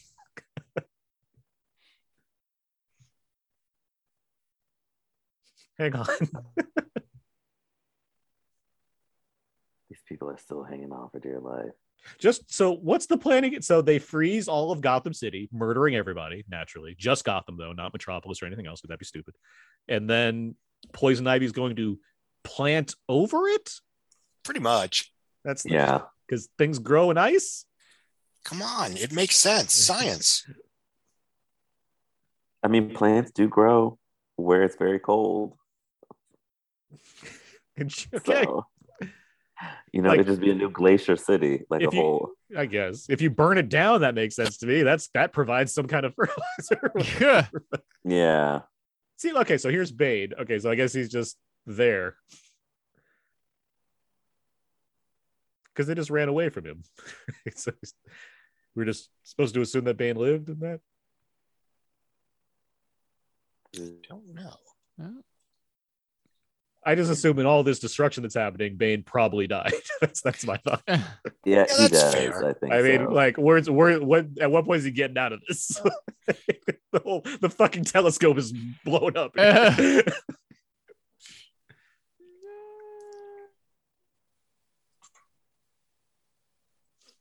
Oh yeah, they all have like ice costumes now or whatever they're supposed to. Yeah. That's their other thing. Yeah. Nice little slick silver on the costumes representing ice. I like how the directors always want to leave their stamp when it comes to the grappling hook. That always seems like a fun thing they want to do. Like we all have to have our own take on the grappling hook. And it's fun to think about like Burton and Schumacher. It's like, yeah, they're like nerds, you get it. But Nolan nerding out on this idea is like, yeah, I got to get that grappling hook shot.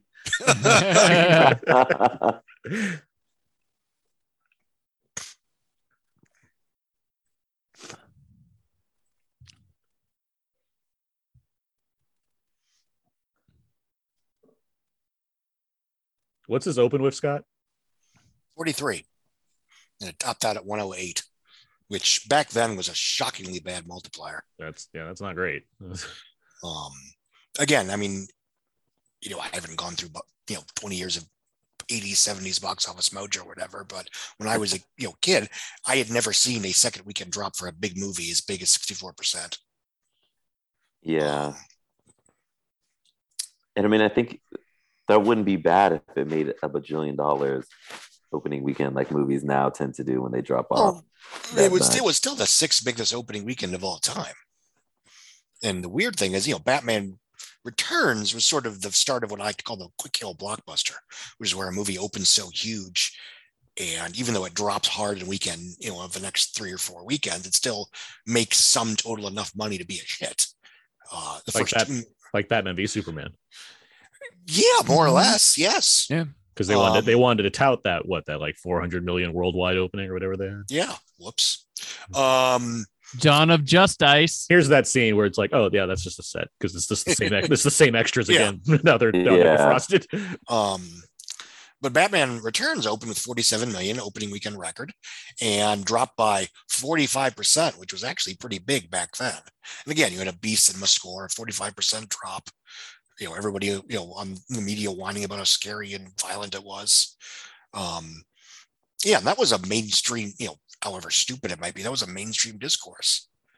One of the few occasions I think where, or at least of recent years, maybe the last time where a big conversation about is this movie appropriate for kids or not actually made a difference. Because they pretend to have these conversations now and then, but everybody showed up for Jurassic Park. Everybody showed up for The Dark Knight. Clearly, nobody cares that the Batman is 3 hours long and not necessarily kid friendly, because people are showing up. I think sort of Batman Returns is the exception to the rule, but even that one did 162 on a 47 million opening. So I also guarantee the toy sales did not budge. Like they were high regardless of all of this. So quite possibly. Although, and the only reason I would doubt that is because I imagine if the toy sales were still high, they probably wouldn't have panicked. But I don't know. You might be right. Unlike my fiance, I had the toys. I know what you're saying. I mean, yeah. That's a good question. I should look that up. It'd be a good stat to give when it comes to these kinds of movies. Yeah. Because I know one of the reasons that Disney was a little not thrilled about The Last Jedi was that the toy sales weren't all that huge, partially because there just weren't that many new characters. Yeah, toy sales in all things are down anyway. Oh yeah, I mean a lot of IPs. The way they used to. People weren't racing out to buy Benicio del Toro as DJ. Yeah, pretty much. Or Snoke now with cut in half action. I buy that in a heartbeat. This is a good Batman scene. This is a terrific Batman scene. I don't think there's many specifically good Batman scenes in this movie, but I think this one right here, because he's reasoning with the villain and will you help me? Finding a way to get around the idea of either I punch you a bunch and then we're done. He's actually talking with him. And Clooney's doing his thing here. Like I feel like this is a chance for Clooney to like, oh yeah, I'm acting in this one. So and even like the reaction shots with him again, like the makeup probably like this is even worse than the other because now he has to have like lines painted on him and stuff. It's probably really distracting to do all this. Right. But he's emoting in his Right. his face right here. I'm So- guessing he's not wearing the costume below the shoulders. Yeah, Right, right. He's Robert Downey Below the Jr. in waist. he's Robert Downey Yeah. Jr. in most of Iron Man. Yeah. So I remember the theater when Arnold said to take 2 of these and comment, my dad cackled. Like, ha! And call me in the morning. I remember I remember that. My dad was literally cackled at that one. And I was like, you blew it. You had your good scene and you blew it. And Goldenthal's score is doing the job as well. It's a lot of good stuff going on. Like you were saying, I think this starts and ends well for me as far Yeah. as what it's trying to do. And as a series finale, it's poignant. Here, Alfred, take this blue glow liquid. It's good that they had a cure for McGregor's injury just in his arm, by the way. That's Yeah, really that was very helpful. nice that he just carries that around. Did Robin switch to his other Robin costume? Yeah. That one suddenly has nipples on it again. No, it warmed up. So when it's like those mugs when you like put hot stuff in it. I'm guessing they just shot that scene earlier before the Oh, I the get- yeah. costumes Oh, yeah. finished. And I never yes. noticed that before or had the realization. I didn't either until just now. That could be a shot from like another deathbed scene that they like moved around in the editing. It's from the Elle McPherson death. Yeah. Here's Uma Thurman as Harley Quinn. And they let him in his suit Yeah, in that's- Arkham that's- Asylum. They That's- they snuck him in, by the way, too, because he's already Yeah. in the room. So they snuck him into the corner. Like that's murder. How long was he being quiet over there in the corner? He's As long as was necessary. 10, he was giggling to 9, himself. 8.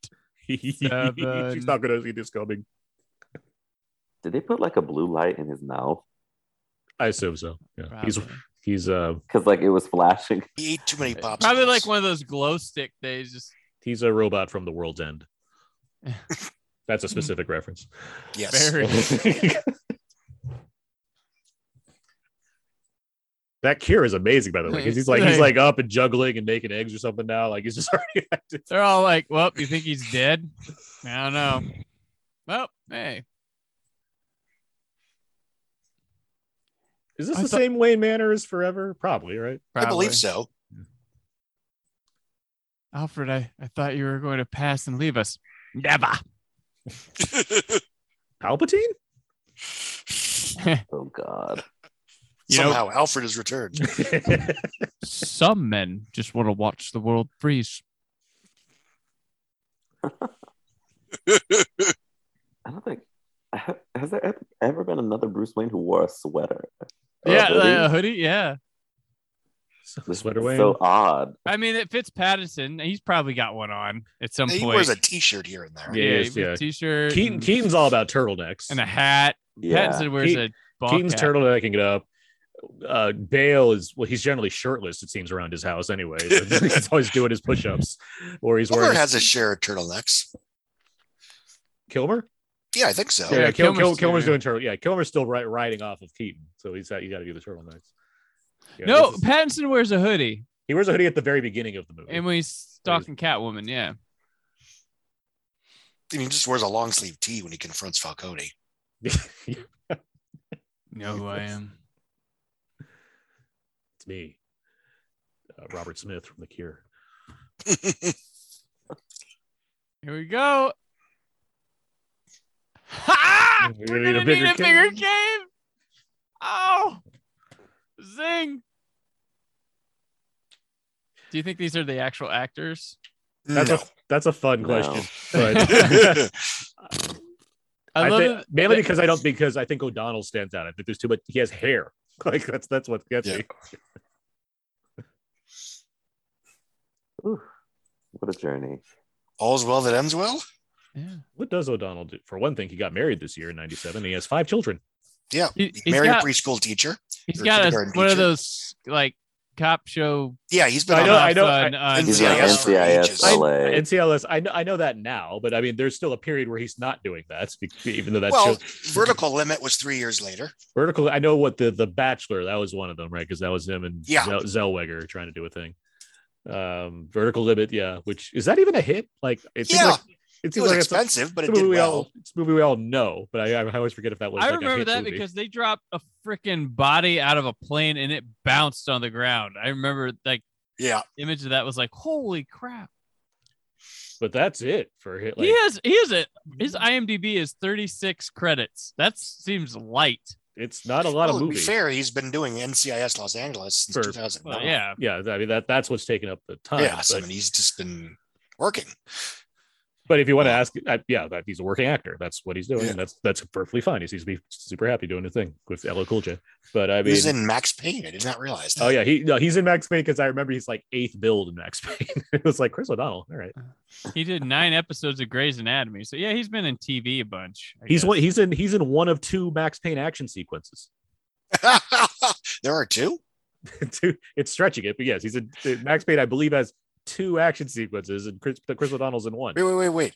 Max Payne has action sequences? Yeah, it's surprising. I know that a video game movie about a man who carries 2 guns around and shoots them in slow motion. Holy crap! That the film version would be like, you know what? What if we just didn't do that very often?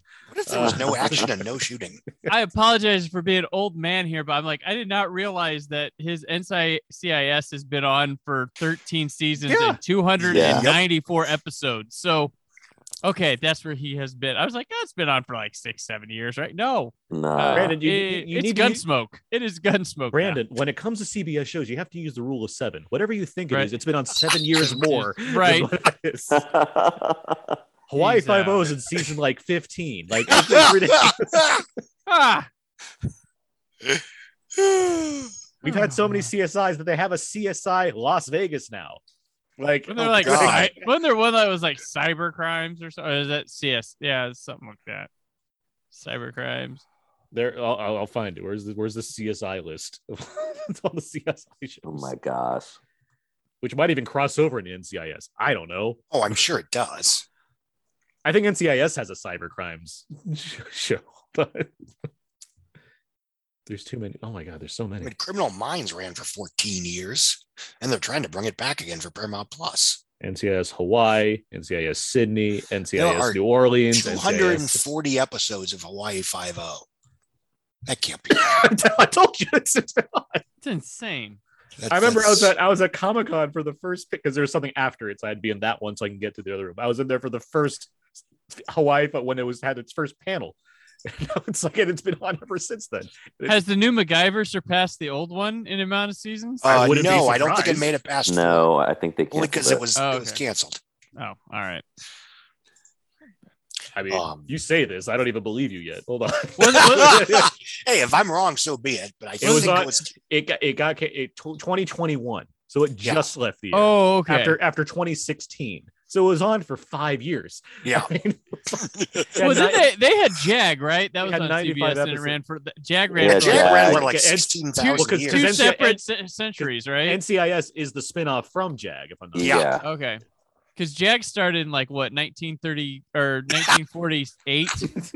That is when Jag started. Yeah. This when Jag started. It was right after the war. They just started it up. Jag was around 1994, and the funny thing about Jag was at the time, everybody made fun of the pilot because it was very obviously appropriating footage from Clear and Present Danger.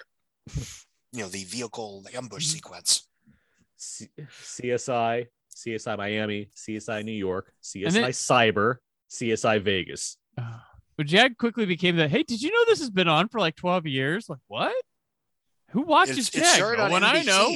Got canceled on NBC and went to CBS, became one of their flagships. Brandon, the thing that you're not realizing is you're getting closer and closer to the age when people start watching CBS all the time. I know. It's starting to become maybe it'd be just easier to watch a CBS show.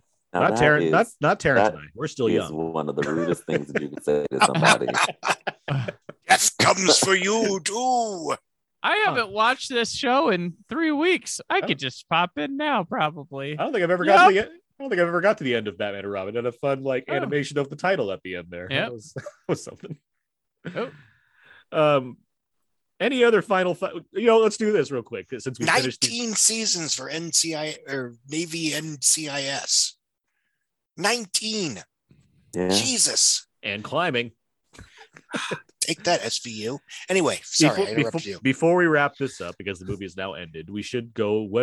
How do you rank this era of Batman movies? Terrence, you teased this early on. Where do you sit with this? Oh gosh, I think Returns is number one.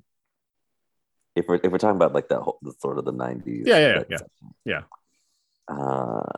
Because Michelle Pfeiffer is amazing and she made that movie.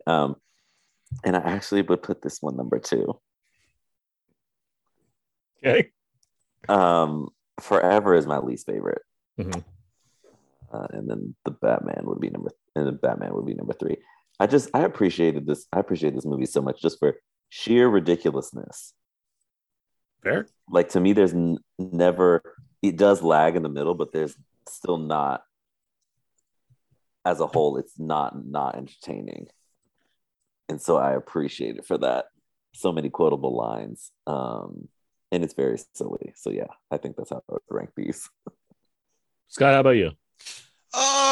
Boring rating, but Batman Returns, then Batman Forever, then Batman and Robin. This is technically my least favorite of that era, although again, I don't hate it. It's just I like the other ones more. Same. I don't have anything to disagree with there. Brandon, hey.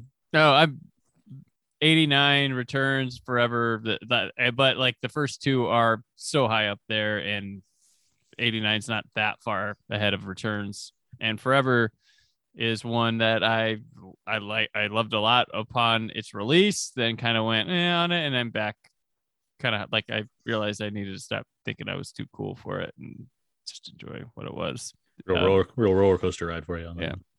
And I've always enjoyed aspects of Batman and Robin. It's not a movie like I hate. It's not great, but there are aspects of it. And if you go through 1, 2, 3, you can easily pop this one in and cap it off. There's a lot of movie in that movie. Mm-hmm. I mean, that's how it stands. And, looking at things like just the other day watching the Adam Project, where it's like, there's no movie. There's no movie in this movie. It's just... It's an algorithm come to life. It's Space Jam: A New Legacy happening in front of us. Okay, well, we talked about Batman and Robin. The movie has ended now, and that's going to bring us to the end of this commentary track. So before we go, where can people find more of your guys' work online? Terrence, we'll start with you. You can find me at lenoirauteur.net, LENOIRAUTEUR.net, and then at Terrence B. Johnson on Twitter and Instagram. Brandon Peters. TheBrandonPetersShow.com and anywhere podcasts are found for my podcast show, my YouTube channel, and then WhySoBlue.com, of course, for my written reviews, which I have one up for the Godfather 4K set, which is awesome. You should check out my review and buy yourself a set.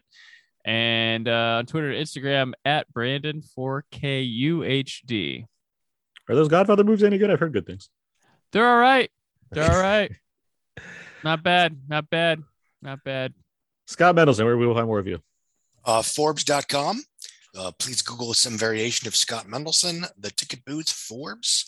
I'm on Twitter at Scott Mendelson, and that's basically it. You can find everything I do over my personal blog, thecodeofzeke.com. Everything I do ends up over there. I write for League of Entertainment for movie reviews, Why So Blue for Blu-ray and Criterion reviews. I'm on Twitter, AaronsPS4. You can find this podcast everywhere you can find podcasts, but feel free to leave us an iTunes review or rating. Let's see. April's next. Commentaries. Come up with some ideas. What's coming out? Well, we got a Harry Potter. We already did a Harry Potter. Fantastic Beasts, Song of a Hedgehog 2, Morbius. Morbius. We can do another vampire movie. Terrence, you can jump right back in. We can do another vampire movie. We'll come up with some ideas. But yeah, there's Dracula 2000. Apparently, to watch it. Yeah, we can talk to a lot of Gerard Butler. That'd be something. And I'm Vitamin C. Remember her? She's in that movie. There's as we go on, we remember. There's I'm sure there's plenty of movies celebrating their 25th anniversary as well that we can figure out, but let alone other anniversaries. But just 97 seems like a big year. I mean, my Grosse Pointe Blank came out in April 97. But regardless, tons of options. So we'll be back next month on another commentary track. But that is going to do it. I'd like to thank Brandon, Scott, and Terrence for joining me for this Batman and Robin commentary. Thank you. It's been a great 10 years. It's been great to chill out with you guys. Boo. Boo. I don't appreciate that cold reception, Scott. My God. But yes, in spite of that joke, thank you all for coming on this week for the commentary. Look forward to doing another one. Until next time, so long and goodbye.